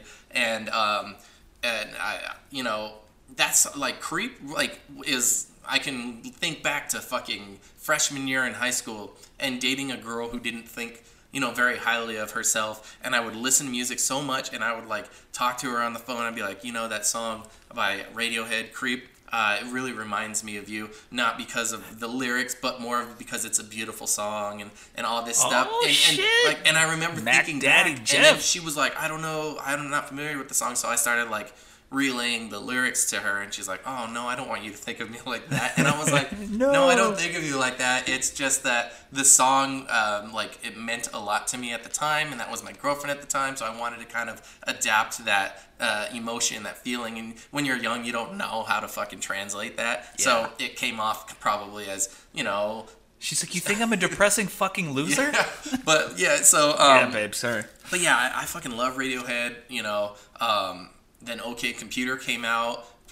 You know, after Pablo Honey? Yeah, and I fucking loved that, and I started kind of drifting away from them later on because even though it was an artist from my youth that kept coming out with new songs, the songs didn't speak to me in the way that they did when I was younger because I was experiencing life differently. Yeah, you know, gaining so much because you're learning. You're a sponge. You're taking in all this information, and then you have music to narrate that, and you're not going to get the same, you know, reaction from a song that didn't necessarily have that attached to it. Maybe you will. They might come out with a song like, "Holy fuck, that one's way better," you know. But that's probably like one of their, you know, like a top for me when it comes to Radiohead. Yeah, you know? no, I think too, like that's one of those things that it's really weird. Because you like a band, and you're kind of stuck in this position where you're like, you know what? You guys really need to keep things fresh and liven it up. And then they do new shit. And people are like, "Where's the old shit?" Yeah, play your old shit. Yeah, fuck you, man. This new shit sucks. And you're like, yeah, man, but we can't fucking just reproduce the same fucking album for fucking 30 years. Some of them do, though. Like Pearl Jam. There's a re-release, you know. But I love... well, they do... They're on the list, too. So. Oh, dude, they should have made my list. I'm like, I fucking love Pearl Jam. Eddie Vedder's the shit, dude. Yeah. And then he did what? He did Audio Slave. He did Temple of the Dog. Oh, Temple of the Dog he did. But you're thinking Chris Cornell did fucking Audio Slave. My whole list is just... But you know what? This is all a mishmash of... No, here we go. We're going to bring it all together because Chris Cornell actually did a song with Temple of the Dog. So that's where the fucking Audio Slave came in. You remember Chris Cornell's, and it was called "I Would Rather Starve Than Eat Your Bread." Hunger Strike. Hunger Strike. Yes. Boom. There you go. Boom. And fucking face. But when you were talking about karaoke... I'm like, my go-to karaoke song is also from the 90s, but I also used to listen to a shitload of hip-hop. So do you know the song The Humpty Dance? Oh yeah, dude, I've seen you fuck. You did that at my house before. You knew every fucking. All right, stop what you're doing. So I think what I want to do now is I just want to start going out and doing different karaoke songs. But sing it in the voice of Shock G, y'all. Yeah. Like that would just, just like maybe do some Pearl Jam, just. Remember when he was really big on MTV? Like they had commercials. Yeah. He's like a bigger schnoz. I remember he had the big old nose. Yeah, he had the big fake nose. He had price tags all over his clothes. Yeah, they did the. They actually what was the dance? The Humpty Dance. No, it was the Humpty Dance, but it was it wasn't Chuck D. Who was the guy that did Yo MTV Raps? It was Dr. Dre And Ed Lover. And Ed Lover. The Ed Lover dance. The Ed Lover dance. Yep. And it was to that song. He would do the Humpty Dance. Well, he would do it to that one, but it was a different song that he like normally did it to. Like that was the Ed Lover dance. We're going too far back. That's 80s. That's 80s. Yo MTV Raps, bitches. But anyways. What do you got? Because I got a fucking paragraph. Okay. On it. For me, my 90s angst and teenage years was filled with Blink 182. I have them on the list. Yep. I actually like when I saw them at KFMA Day a couple of years ago. Yeah, I know it wasn't the full band because the one guy went crazy off the deep end and is fucking a huge conspiracy theorist. theorist. Tom DeLonge or was it? Yeah, I think it is Tom. He did a podcast. With Joe Rogan. Yeah. I've listened to that. He was fucking nuttier than a squirrel turd, dude. And I listened to it with an open mind. And I was like, man, I think maybe aliens do exist now. Oh, I already think aliens exist, but it was his rationale and explanation that was crazy. It was crazy. I'm not going to say it wasn't, but it was so crazy that you're like, you know what? This literally could be real. Like, I'm not saying like he's fucking crazy and he's wrong. I'm just saying him being the messenger boy is like, dude, you're an ex-punk band guy who's obsessed with this. But maybe it takes a person like that to really uncover something. Because all these other fucking idiots that are like, the guy with the hair, aliens, man. Oh, the dude that's on Ancient Aliens? That guy, dude, he's in so many memes and GIFs. Well, the thing is that guy has no background in anything that would ever qualify him to be making these claims. And neither really does Tom DeLonge, besides the fact that he said he's so obsessed with it that he's read like every book that is out there on aliens. Yeah. And it's just I don't think he's got that much time. No, he said on his tour bus that's all he would do. I've also heard that's why he's not in the band anymore because he was too obsessed with it. Yeah, probably. Everybody's like, dude, you're fucking bumming everybody out. And we don't want to fucking read it. We're not making a new song about fucking aliens, dude. Joe Rogan asked him too. He goes, "Do you think people get tired of hearing you talk about aliens?" And he's like, "No, I try not to." Yeah, look, hey man, people get tired of everything. Yeah. I'm like, for me, also Offspring. Offspring's on there. Offspring. I remember my cousin Don, who was on the podcast. Dude, I fucking love Don. He got me into Offspring so much when we were younger. Oh man, I listened to that podcast and I just like. Flashback to like that time where I was just laughing my ass off. Like that was the first podcast we were drinking on and shit. Like we were drinking party. Dude, It was fun, man. Don. Shout out to Don, man. Yeah, he got me really into Offspring because when we were younger in like 96, 97, I don't know. We all spent the summer at my grandfather's house here in Arizona, and he had like this CD booklet. And it's all like classic alternative 90s. He was really into rock and stuff. And so we would just listen. He had like every Offspring album at the time. And we would just freaking jam out and just listen to music. And it was cool. And so Offspring definitely plays, a big part. Because when you have the album, because there's a lot of artists I have on here that I didn't ever really buy the album. I was young, so I had some CDs, but this was before MP3s and burning CDs. This is back when you had to fucking... You had to go buy the shit. No, you had to get that fucking magazine paper out of the BGM Music where they would send you 10 free albums. I used to do that shit. And they would you would order it and they would send it and you're a kid, so it's not like you're going to buy anymore because you would have to buy like 10 albums at full price in order to like equate to this. But the thing is all you had to do is fucking rip out that postage paid little card cutout from a magazine, fill out the albums that you wanted. Man, I got fucking... Beck, Mellow Gold. I got Presidents of the United States of America. She's long. I got like all Stone Temple Pilots. I got all those. They're on my list. Yeah, Stone so STP for sure. And I remember you'd get those, so then you would listen to the entire album because again, this was kind of pre-internet. So, and this was also when I feel like not every band, not every album, certainly. But I feel like music back then, and I know I sound like an old guy, get off my lawn kind of thing, but like. I could listen from start to finish a lot of these albums Whereas like when I've bought like newer shit, it's like there's like the 2 or 3 hits on them, and then the rest you're like, this is fucking straight trash. I think it's our the attention accessibility to so many other things.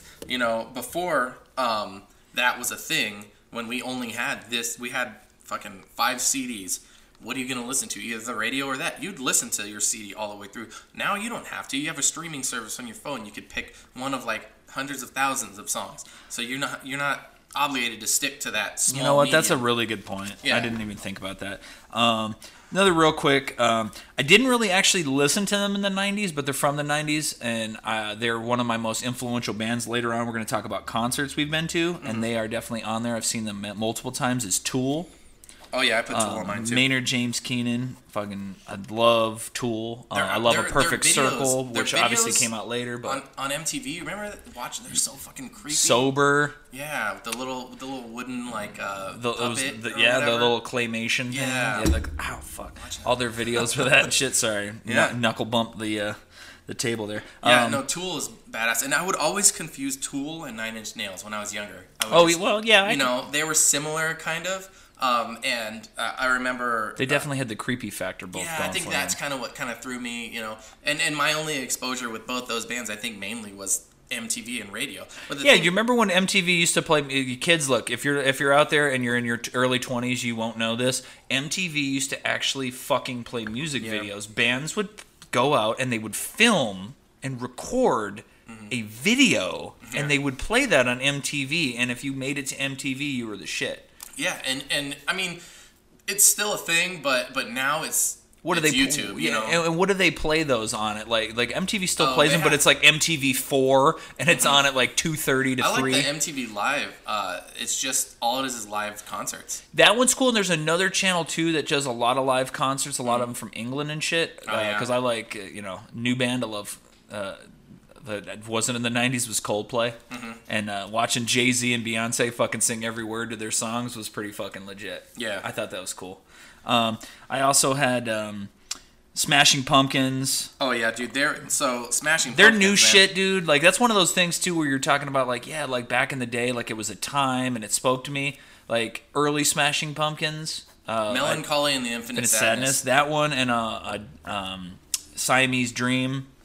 Was really good. Siamese Dream, I think, came out before that. Yeah, that was the one that had Disarm, Yep. Today, and Mayonnaise. And that was probably my first introduction to them, was hearing those songs on the radio. But my friend had the Melancholy and the Infinite Sadness. It was a 2 CD set. Yeah, the double CD. It was the moon, and one was red and one was blue. And you would listen. I remember Bullet with Butterfly Wings was on, I think, the first one, and I think Tonight Tonight was on the second one. Yep. But that music video for Tonight Tonight, it was a recreation of an old black and white movie. I can't think of the name of it, but it was very like artistic, and I think they won like some awards on the MTV Video Music Awards because that was also a big exposure. It was a really big video then. And then. And I've liked every iteration of the band, which keeps changing lead singers. Which one?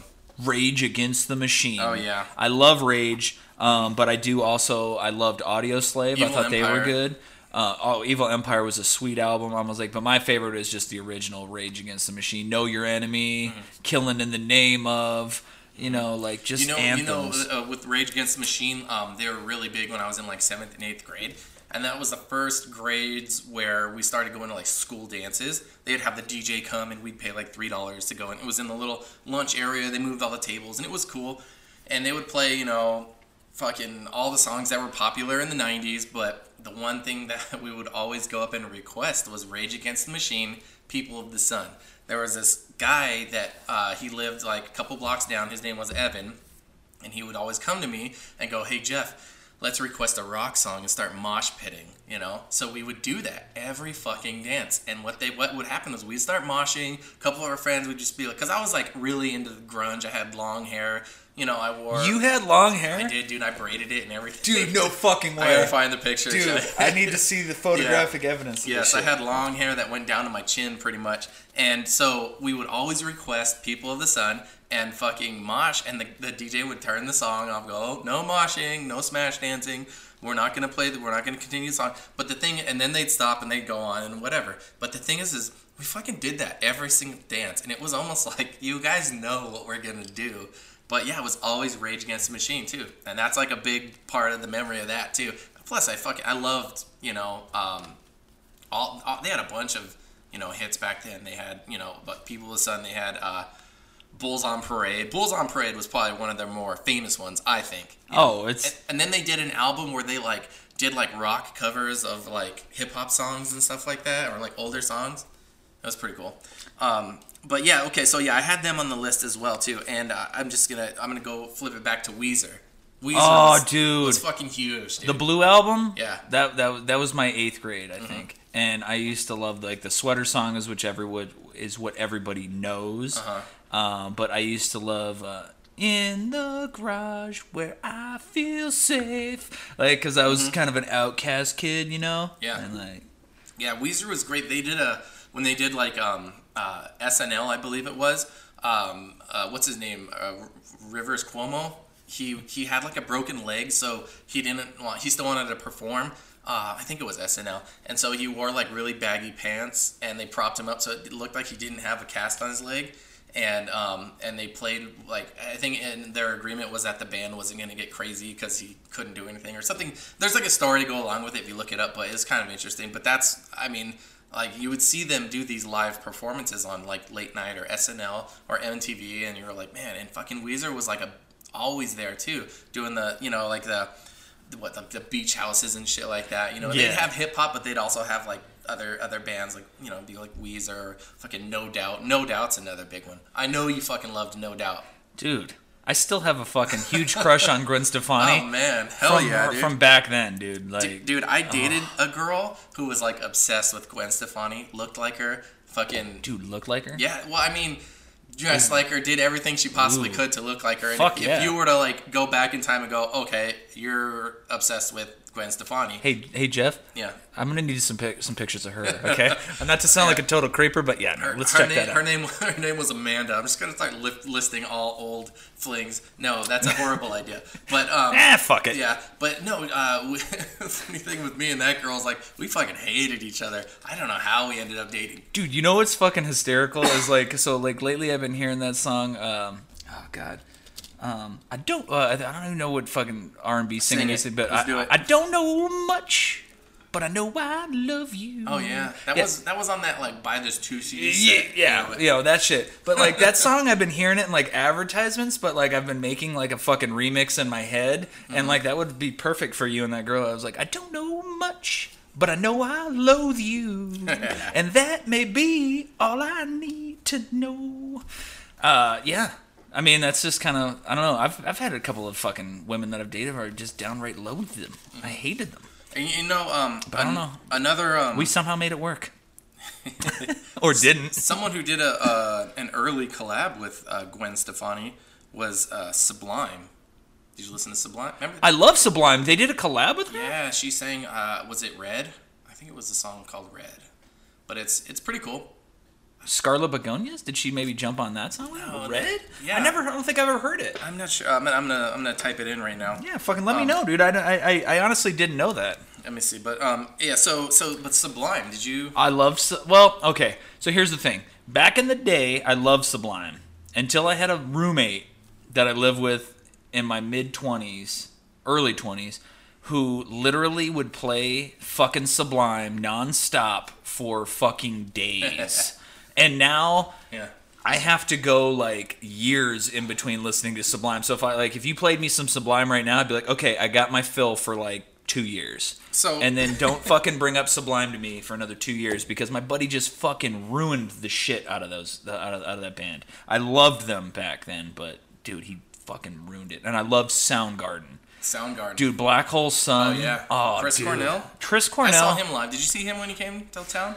I never did, man. That was one of those, like, you know, we're talking about all these 90s people, and, like, man, so many lead singers from the bands that I loved are dead. Cheesy mozzarella. Oh, I got an ad. Ooh, cheesy mozzarella. Yeah, cheesy mozzarella. I don't want to fucking advertise that. Oh, they're Ruffles. But anyways, so this is a song that Gwen Stefani did with Sublime. I'm going to fast forward a little bit because they're, like, talking on stage and shit like that, but...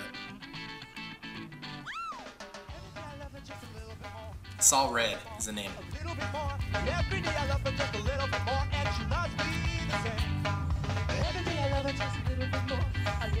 Gwen Stefani was hot back then. Dude. It still is, dude. Certifiable She's fucking aged smoke a show. day. But yeah, you never heard this song?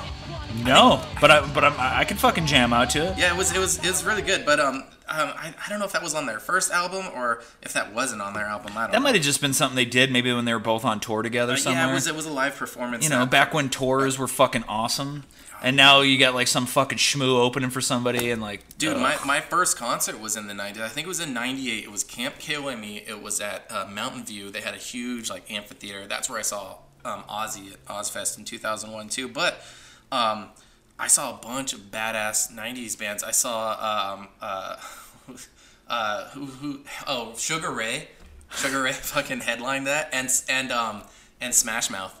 Oh no. Yeah, I know. Not fucking Smash But Mouth. they Smash Mouth actually headlined the main stage, and on the second stage where I was, I saw oh shit, I'm drawing a blank. What was that? Real Big Fish. Oh, I had a brain fart. Real Big Fish, man. Did you like them back then? No. Dude, I did, but that was because of my sister. My sister was really into No, ska dude, and look, them, but you don't have to classify it, yeah, dude. I'm still, dude, bro, I still fucking love me some Twisted Sister from the 80s, man. Mm-hmm. I'm like, and they were just a bunch of dudes that dressed up like women and fucking sang really shitty music, but dude, it's still fucking, I still love it. Definitely. But yeah, I saw them, and then who else you got? Let's flip it over. Well, we were talking about this before. Before the podcast started was Nirvana. Like, yeah, Nirvana. Dude, literally, like if you told me one band that just was the '90s, to me it was Nirvana. Yeah, totally. I'm like, dude, and then how fucking, I don't think people realize like because Kurt Cobain was he's the front man, and the front man gets all of the fucking credit. Mm-hmm.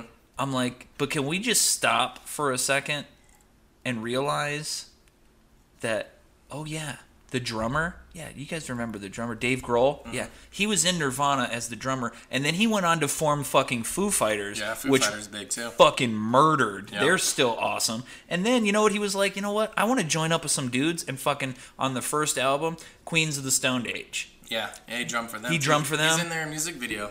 Dude, it's the shit. And a band that's big today, they're called Ghost. It's a metal band that dress up. Everybody in the band wears like a mask so you can't see who they are. Mm. They're the Nameless Ghouls. And then through each album, the lead singer becomes a different, like he wears a different like prosthetic and stuff and has a different appearance, and he's called Papa Emirates.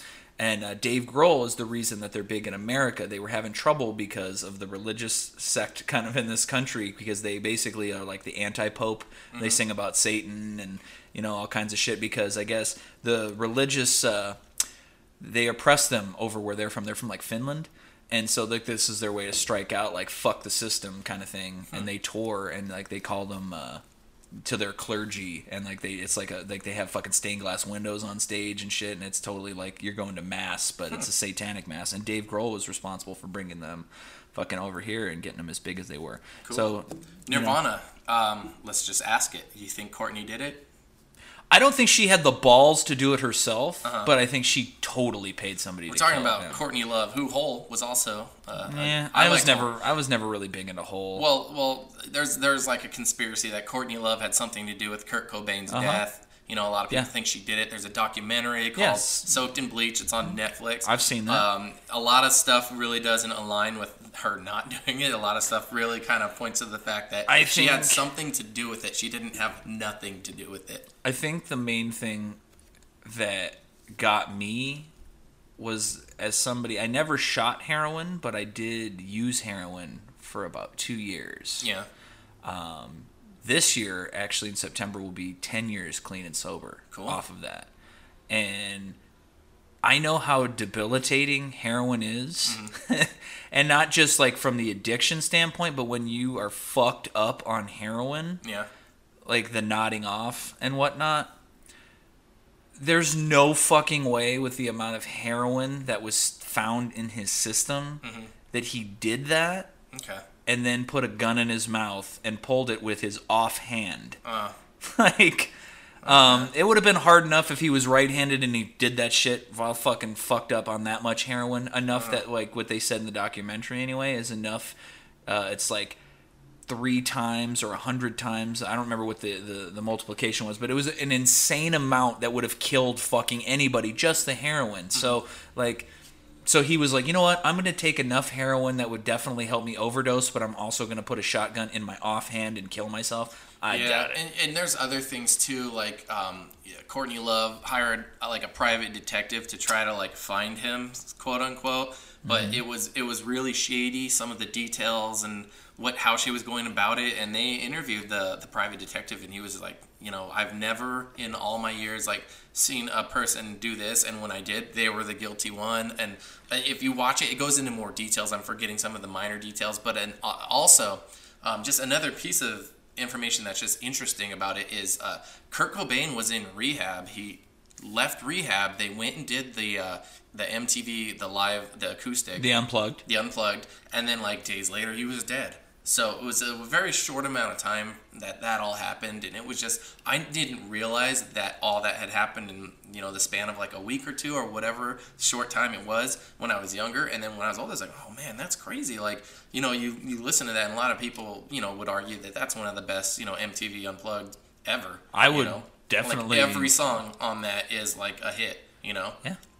Everything and, was fucking. He made a couple of people famous because some of those songs were covers, and that was the only time that they ever performed it was on that Unplugged. Oh fuck yeah! So yeah, it's kind of crazy, but yeah, man. Let me see what. Okay, Red Hot Chili Peppers. Oh, dude. See, look, I almost wanted to end a relationship because a girl told me she didn't like the Red Hot Chili Peppers. And they go back to like when I was 80s. young. Like they go back to the late 80s. Yeah, so they were there the entire time. Some of these bands are like late 90s. And a lot of people don't know, they're one of their most famous songs was Under the Bridge. Yeah.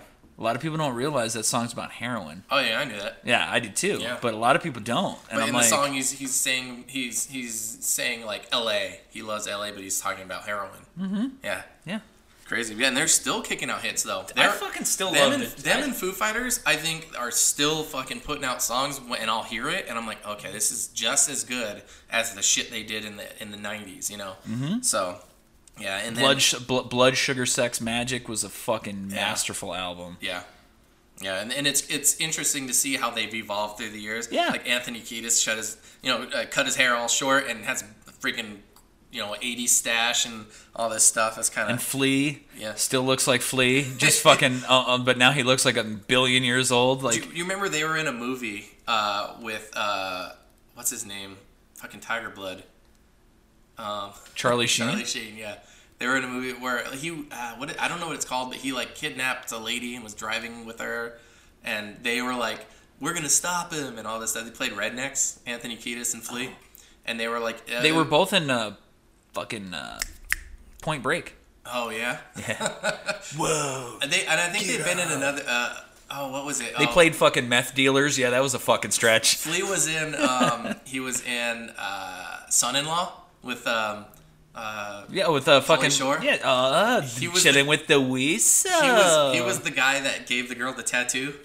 And oh he's like, shit! Look at you, you're freaked out, man. And he's like, you got a point. And that's fucking Flea. Dude. Like that small part in that movie. I love Pauly Shore. And Flea is a badass bass player. Oh, yeah, he's really good. He's really good. Yeah, better be for fucking playing for so long, but he's actually really good. What else you got on this list? Okay, so I saw. Going back to that concert, I saw Local H, and I remember I caught a fucking cassette. They did Down on the Floor or Born to Be Down.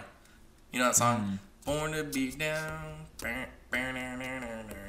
I'm sure if you played it, I'd be like, yeah, okay. So I saw them. I saw Fiona Apple. Oh god, dude, she's a fucking smoke show. She was hot back then. She hasn't really aged well. Plus, remember when she fucking like freaked out on the accepting the award at I think it was the MTV Music Awards. Yeah. She was like, "This world is bullshit, and you're bigger than this world." And like people were like, "What the fuck is she talking about?" She's probably fucked up. I don't know, but she was hot. Yeah. Fucking Fiona Apple. And then she went crazy and. Hey, I don't care. Alanis Morissette. I like my. I'm gonna start talking about all the female. Alanis Morissette. I fucking hated her, I don't dude. care, man. I fucking. I had that album. I listened to the whole. Like I'll tell you what, dude. I love the movie Dogma, and the only part of that movie that fucking just chaps my ass every time I see it is when she's Alanis fucking Morissette's God. God, yeah. Like, ew. And I'm like, it has nothing to do with that she's a female. It's just that I fucking think she sucks. I really honestly don't understand why everybody thought she was like fucking so awesome. Oh, okay. So the thing with Alanis Morissette is Dave Coulier. Yeah, Dave Coulier. Yeah, you ought to know. A lot of people think that song's about him. And some of the shit that she says in it, like. I thought it was. It's not. He's denied it, and I Well, think she's denied it. of course he's gonna deny it. He I doesn't guess want to admit. at the time they were dating, so it matched up. He doesn't want to be like, she never blew me in a theater. Yeah. Cut it out. Oh shit! And then Cranberries, they were great. Okay, the Cranberries were the shit. Yeah, they were huge back then too. They were really big. I think we talked about STP. I mentioned Presidents of the United States of Pearl America. Jam. Pearl Jam, yeah. Yeah. I know we briefly talked about him, but Pearl Jam, dude, like that movie, or that movie, that fucking band was just so fucking Eddie Vedder nice. kind of went crazy though, didn't he? I mean, I think he's back now because the Cubs won the World Series. I mean, when you root for a team that hasn't won something in 100+ years, I mean, dude, like I'm losing my shit because the Lions have never played a fucking Super Bowl, but and we all got our fucking demons, Eddie. Like, fucking pull your for shit real. together. I got Live. They were big. Oh, dude, I love Throwing Copper. That album was the shit. What was that one video they did? It was Freak. And they were all like drinking milk, and it was like really fucking weird. Freak? Yeah. Would you call me freak? Oh yeah, that was from a later album, I think. Yeah. Yeah, it was like Throwing Copper. That was Yeah, that was before. Yeah. Freak came out, I think, on their next album. I don't know if I think we talked about Green Day. They were huge. No, we didn't. But No. fucking Green Day. Yeah, Oh, Dookie. dude, that is a band that I've always wanted to see, but that's one of those bands that I don't think aged well. Oh, really? And you know what it is? As once they started doing like Boulevard of Broken Dreams and like shit like that. And that fucking stupid song that was for every graduation when it came out. What the time of your life? Yeah. Jesus Christ, man. Never in my life, your life. have I fucking went from a band who was talking about fucking masturbation and being a basket case Yeah. and fucking just rocking the fuck out going to being such fucking frilly little bitches. Ugh. Look, man, I understand like you can't maybe be a punk your whole fucking life, but then stop making tunes, man, or stop fucking call yourself something else. Call yourself fucking Blue Day. You see when Billy Joe freaked out when they were at like the fucking iHeartRadio Music Fest, and he stopped the song. He's like, "Look, they say we have 1 minute left. Fuck this!" And he just starts fucking breaking all the equipment, and everyone's like booing him. They're like, "He's fucking," he's like, "We're bigger than this," because they had a timer of when they needed to stop playing.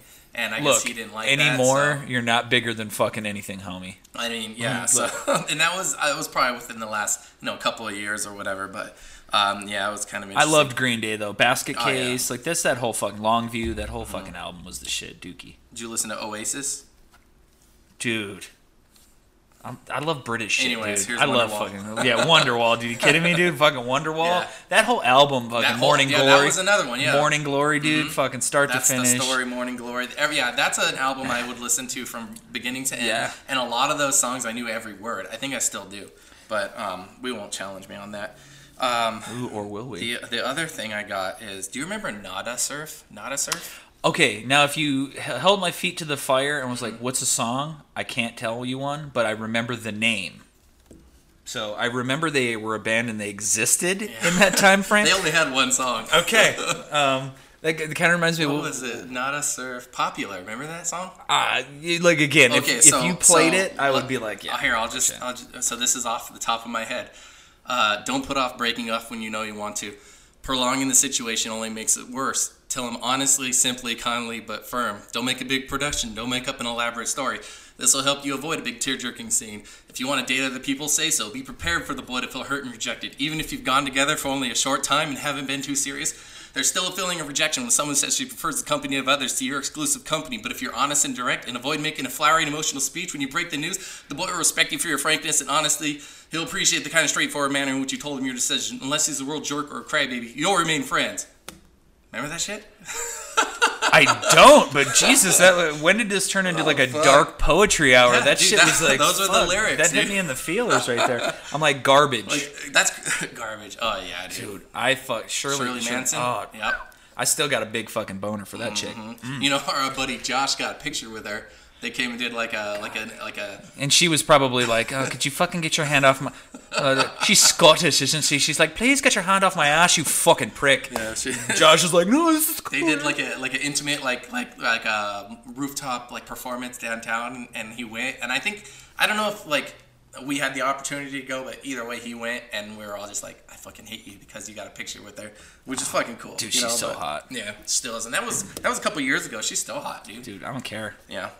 It's one of those crushes, dude. It's like I don't care how old Brooke Shields gets. That was like my first like lady crush. So Nice. I'm like, dude, Brooke Shields is still fucking tip tops for me. Yeah. Yeah, man. So That's my list, we though. we mostly did rock. I'm like real fast. I'm not gonna get into stories or anything like that. But hip hop that hit me back when in the '90s because I love hip hop. Yeah. Anything Ice Cube did was the fucking shit. I was really big into Notorious B.I.G. Still am. Wu-Tang Clan. Wu-Tang Clan. They're ain't not anything to fuck with. Up from the 36 Chambers is one of the best fucking albums of any genre Yeah. out there. Start to finish, Really? the shit. And you are correct in assuming, and you may have heard that Wu-Tang Clan ain't nothing to fuck with, and that is the truth. Real fast, dude. Concerts. First concert you ever went to, you already talked about. What's Yeah. the best concert you've ever been to? So the best one I still stick by was at Ozfest in like 01, 02, something like that. I saw Rob Zombie at Ozfest, and he put on a kick-ass show. That's when he had like all the horror movies like Wolfman, Invisible Man. He had all those backdrops in his show. They were performing and he was kicking ass, and I was like way in the fucking back in the grass, and in Mountain View it's kind of like the one in Phoenix. They keep changing the name. It was like Maxi Pad fucking Stadium something last time. The douchebag Invitational. It was like the Ashley Furniture Pavilion or something. Yeah, they keep changing it. And so it's very similar to that where there's like seating there and then it's there's all the grass. Yeah, all the lawn. And so he was performing, and there was like everyone was on their feet, and there was two people in the very front row sitting down, and he's like in between songs he goes, "Look at these two fuckers, they're the only two people sitting down in this whole place."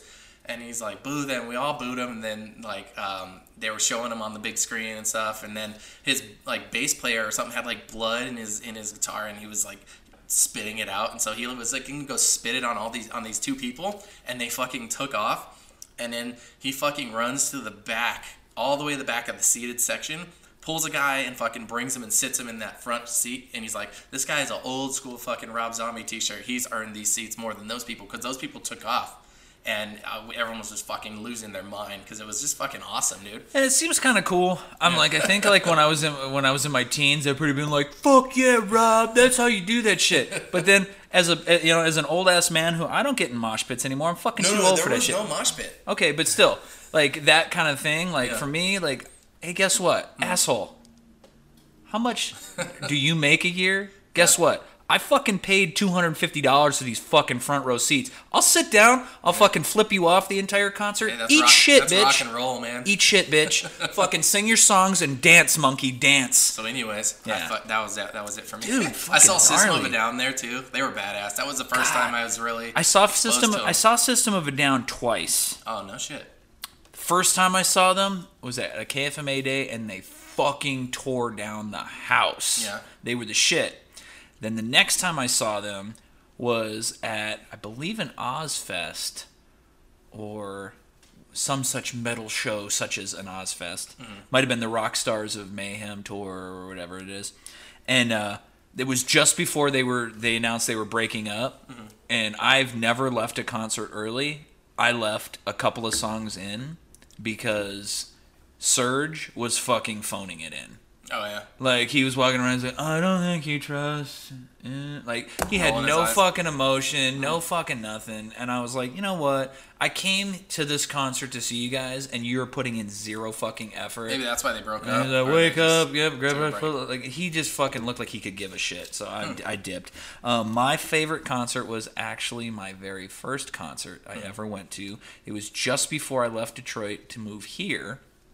I saw Michael Jackson, the Bad Tour. Smooth Criminal, I'm Bad. He played all of his shit from when he was in the Jackson 5. That shit, like, now, Like, I listened to that, I'm like, oh, that shit's the jam. Yeah. When I was a kid, I was like, nah, fucking, I want Thriller, I want Beat It. Like, where's fucking Billie Jean? This is some fucking crock of shit, But, like, that was a fucking show. He probably had, I would say, somewhere upwards between 30 to 50 costume changes in his concert, and it was a fucking just great time. And then the last concert that I've gone to was last year. I went and saw the Australian Pink Floyd. Oh, yeah. Was that here in town? Yeah, over at the Fox Theater. Nice. Yeah, I was like light show and all that. They didn't do a light show, but they had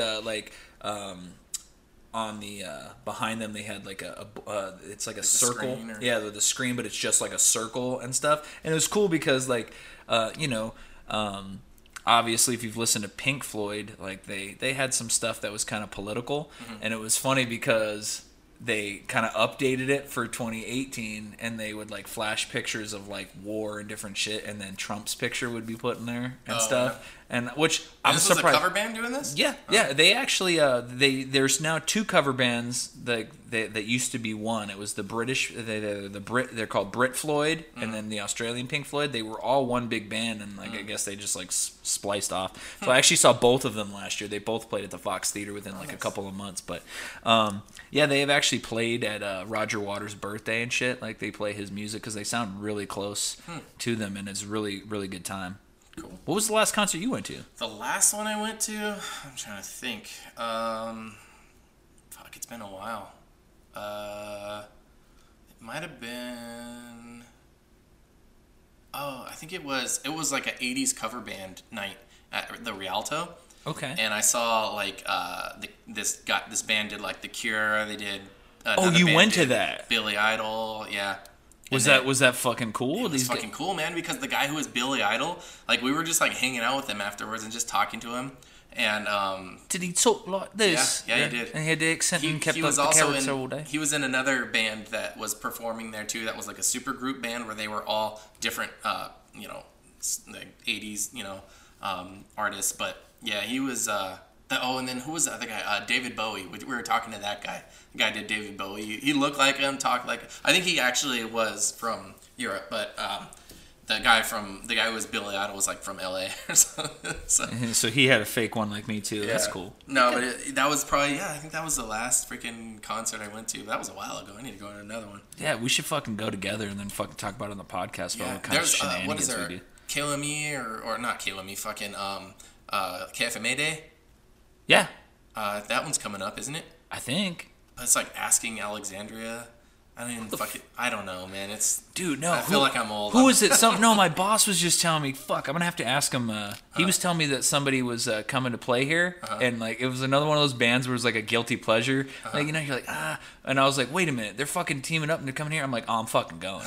I'm fucking going. We should go to just like Smashing Pumpkins. I don't know if they came yet, but I know they did. It was in December. Oh, was it? Okay. Yeah, because I remember I wanted to go until I saw like the cheapest seats were like fucking $80. Yeah, at the Rialto. No, yeah, I'm like, dude, eat a the Rialto. Dick. If you guys don't know, if you've never been there, it's like a small like amphitheater, kind of not even really an amphitheater. There's a top row and a bottom row, but it's all standing room, and it's like a slope down to the stage. So like standing with your feet arched or like pointed down at an angle and trying to stay straight for like 2 hours while getting bumped around. You walk out of that place, your fucking ankles are killing you, your feet are killing you. It's rough. It's rough when you're old, man. We're old, dude. No, I'm seriously like when I go to concerts anymore, I used to be like, how close can I get? Yeah. Now I'm like, dude, I want lawn seats. I want to chill in the back, and I want to listen and then fuck enjoy the concert, man. Like I saw Girl Talk at the Rialto. Girl Talk. He's like a mashup. He's like a mashup DJ. He's really good. Huh. Yeah, really good. I've seen him twice. It was a huge fucking party at the Rialto. The second time I saw him in Phoenix, it was not. I didn't feel the party, but it was kind of the same show, but it was just a different venue. So it was weird how. And I wasn't with all my friends. Like here, it was like we went with like. Josh and David and like so it was like those fuckers. Yeah, that's a party starter right there. Yeah, I'm going in July. Adam was there. June or July. I'm gonna go to see Ozzy and Megadeth, who I've seen Megadeth. I've never seen either of them. Uh-huh. So I already got my tickets though. I'm going with a friend. We're gonna go check that shit out. Nice. So I'm pumped up for that. But it's just like so far away. I'm like, God damn. I got to get a fix in there. Speaking of concerts, I'm like, they announced the lineup for Coachella this year. Yeah, I saw that. You know what, man? Like, I feel like Coachella back when it first started, like, you would look at the lineup and it was just fucking littered with talent. Yeah. Like, you were just like, oh my god, how did they fucking possibly, like, get this many, fucking cool bands together? Yeah. And, like, now, and like, when I went, it was a 2-day. Now it's 3 days. And I feel like it's just... I think there's, like, maybe, like, 3 bands out of the, like, 300 that are performing that I was like, all right, that'd be cool. Yeah, so I pulled it up right here, Coachella. We could talk about that. So Childish Gambino is the headliner on Friday. I used to like him. Mm-hmm. I don't think I know any of his songs. Like, I saw him at the Rialto, actually. Uh-huh. And he had a walking boot on because he broke his leg, and he was still jumping up and down on it like a fucking madman. And Donald Glover was also on that TV show Community, which I really liked. Yeah. I liked Childish Gambino when he was funny.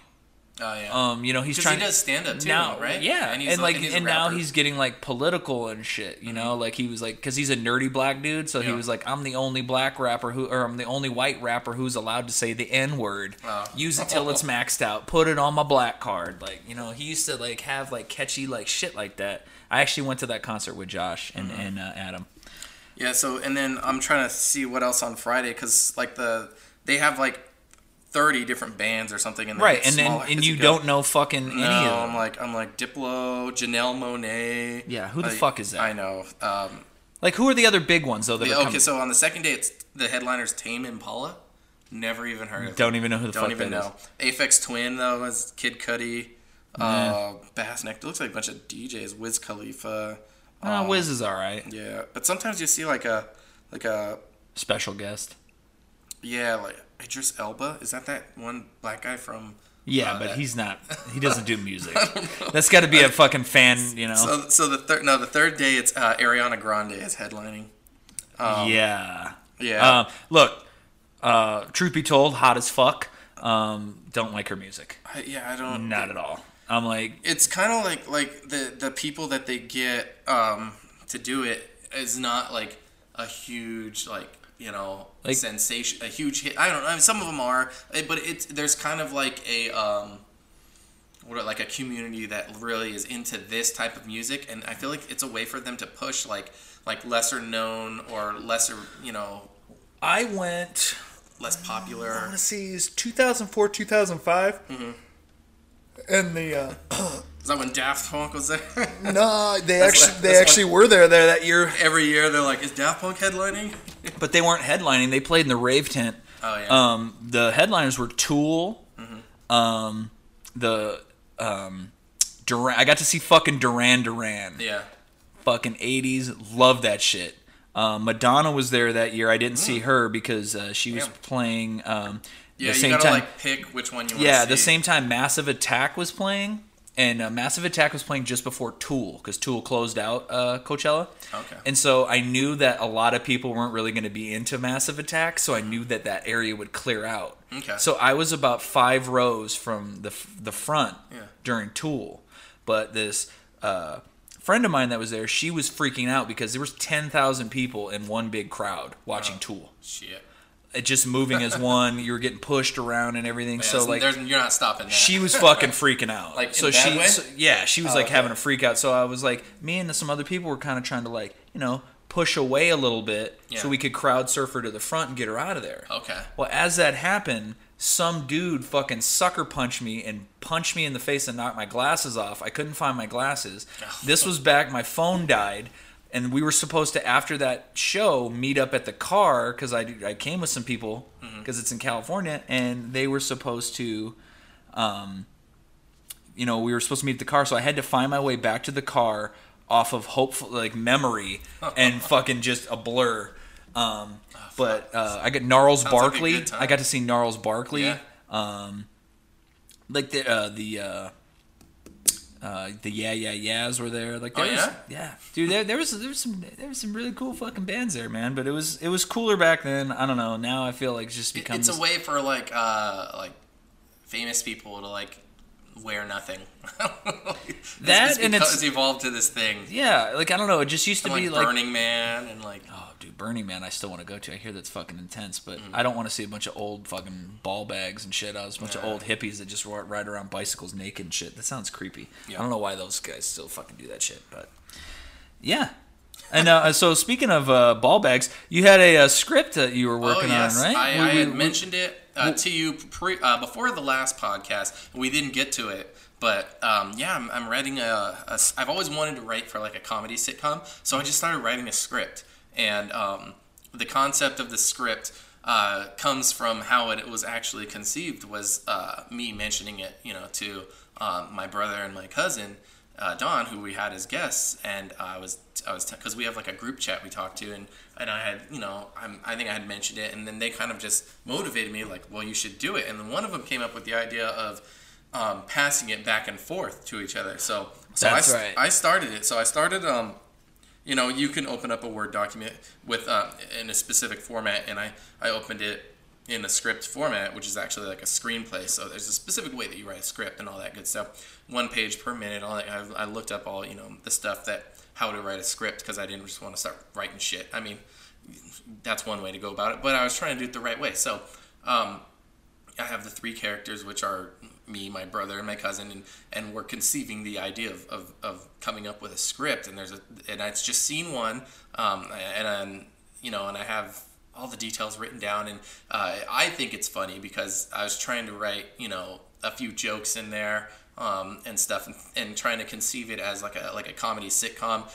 adding in laugh tracks and stuff like that, and a specific way to like film it and direct it. And I had all that kind of in mind when I was writing it, to try to make the jokes land a lot better. And so I started it up.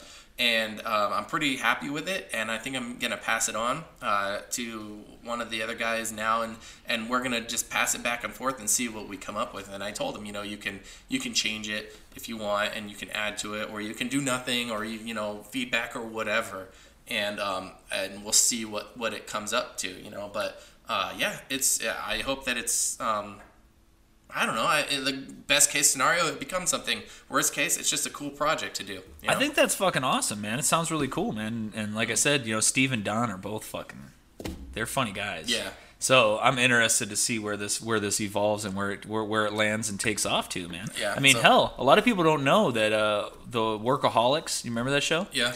Those guys, they started as YouTube dudes. They had one of my favorite bits that they filmed was it was called "You Have a Drinking Problem." Mm-hmm. But it wasn't how you normally think somebody has a drinking problem. They were just like, dude, every time like we drink, it's like a party. And so like you'd see people that like every time they would drink, it would be all fucking live and like fun party songs. And then every time their buddy would drink, it would be like Sarah McLachlan music and shit, and like just all sad kind of stuff. And they're like, see, man, and they kept knocking cups out of them. They're like, you're fucking bumming everybody out. I saw one that the guy with the long hair. Yeah, I forget his name. He but did something. I don't know if it was recent or what, but it was just posted online that I saw, and he's like, I'm doing an impression of a guy who dropped something and you're trying to give it back to him. So he's like, excuse me, you dropped this, hey you, and he starts running, and it's on a treadmill, so he's running super fast. He's like, hey, you dropped this, and then he falls and slides back and gets thrown off the treadmill, and then he goes, hey man, you dropped this, and then like that was the end of the bit. And I was like, that's just fucking hilarious. Those fucking guys, man. Yeah. But yeah, so we'll see. I'll keep you guys posted and see how on the progress of the script. Don't have a name for it yet, but yeah. Hey man, well that's awesome, dude. I'm glad that you're working on that. Yeah. So January 29th, I'll be at the Mint with a bunch of other talented comics. Return. Yep. I'm gonna get a show in there, and then next week I'm gonna try to head out to Cafe Passé on Wednesday.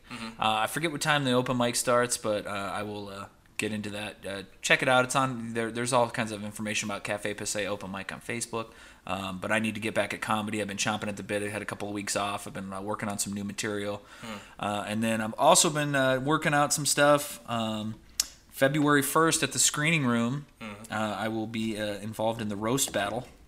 I found out during Selection Sunday last week, after the podcast, that I will be in the first round going against a very, very funny, talented comic who's won competitions here in Tucson before. His name's Monty Benjamin. Cool. So, yeah, I'm not gonna I'm gonna keep all the bullets in my holster for now. I will be attending. I want to see this. Yeah, so we'll see. I mean, there's a lot of great comics that are going to be on the roster. The past champion last time, Charles Ludwig, he's on the other side of the bracket. So for me to meet him, I would have to go through a lot of other tough comics. But we'll see how it turns out. I've never done a roast battle before, so this is something new for me. Yeah. The jokes I write are about my life experiences and observations and whatnot. Not necessarily going after somebody. So we'll see what kind of fire I can concoct and hopefully move on to the second round and we'll see how things go. But I'm amped up for it. I'm going to try it out and see how it goes. Beautiful. And next week we will have another podcast, but the week following will be the week of the Vegas/Royal Rumble. Yeah, so I don't know. We'll see what our schedules look like. But if I don't know when you're leaving for Vegas, but if we can somehow get our time schedules to work up, maybe we'll do an earlier in the week podcast. Yeah. And then we'll upload it after you get back or Definitely. what have you. Yeah, we can do that. We'll figure it out. Cool. But yeah, so we'll be back next week. So I can look forward to that. And we're gonna I was gonna get with you, see if we could do it a little bit earlier because next Sunday is the fantasy football party, which I'm the champ at. So I definitely have to be there, and it's gonna be at my house. So you're definitely invited, Jeff. Come down. Yeah, we're gonna have some delicious, tasty food and whatnot. It's gonna be on Sunday. Yeah. We always do it. Our fantasy championship, get together, whatever, is always during the AFC NFC championship weeks, which is the winners of those games is how we get to who goes to the Super Bowl. Mm-hmm. So that's when we hold it every year. Sometimes it's at my house. Sometimes it's at. That's where you came. Yeah, last year. Okay. Yeah. Yeah, when Homero, who I actually beat in the finals, everyone. Surprised everybody. I don't know if he's gonna surprise everybody this year. Yeah, that'd be cool. Man. Second place Get him on finisher. the podcast if he does. Dude, I hope so. Yeah. Yeah, we could even do that too. We can bring the stuff up and bring it over to the party if you want. I'm down with that we too. We can do our podcast and then also do a little extra side. Oh, cool, man! Behind the scenes. Stay tuned for that, guys. That's gonna be exciting for me and you. So cool, man. We'll head it out. We'll leave it there, and then have a good week, everybody. Thanks for listening, and we will be back next week with another lovely episode of Mixtape Ambassadors. Mixtape Ambassadors.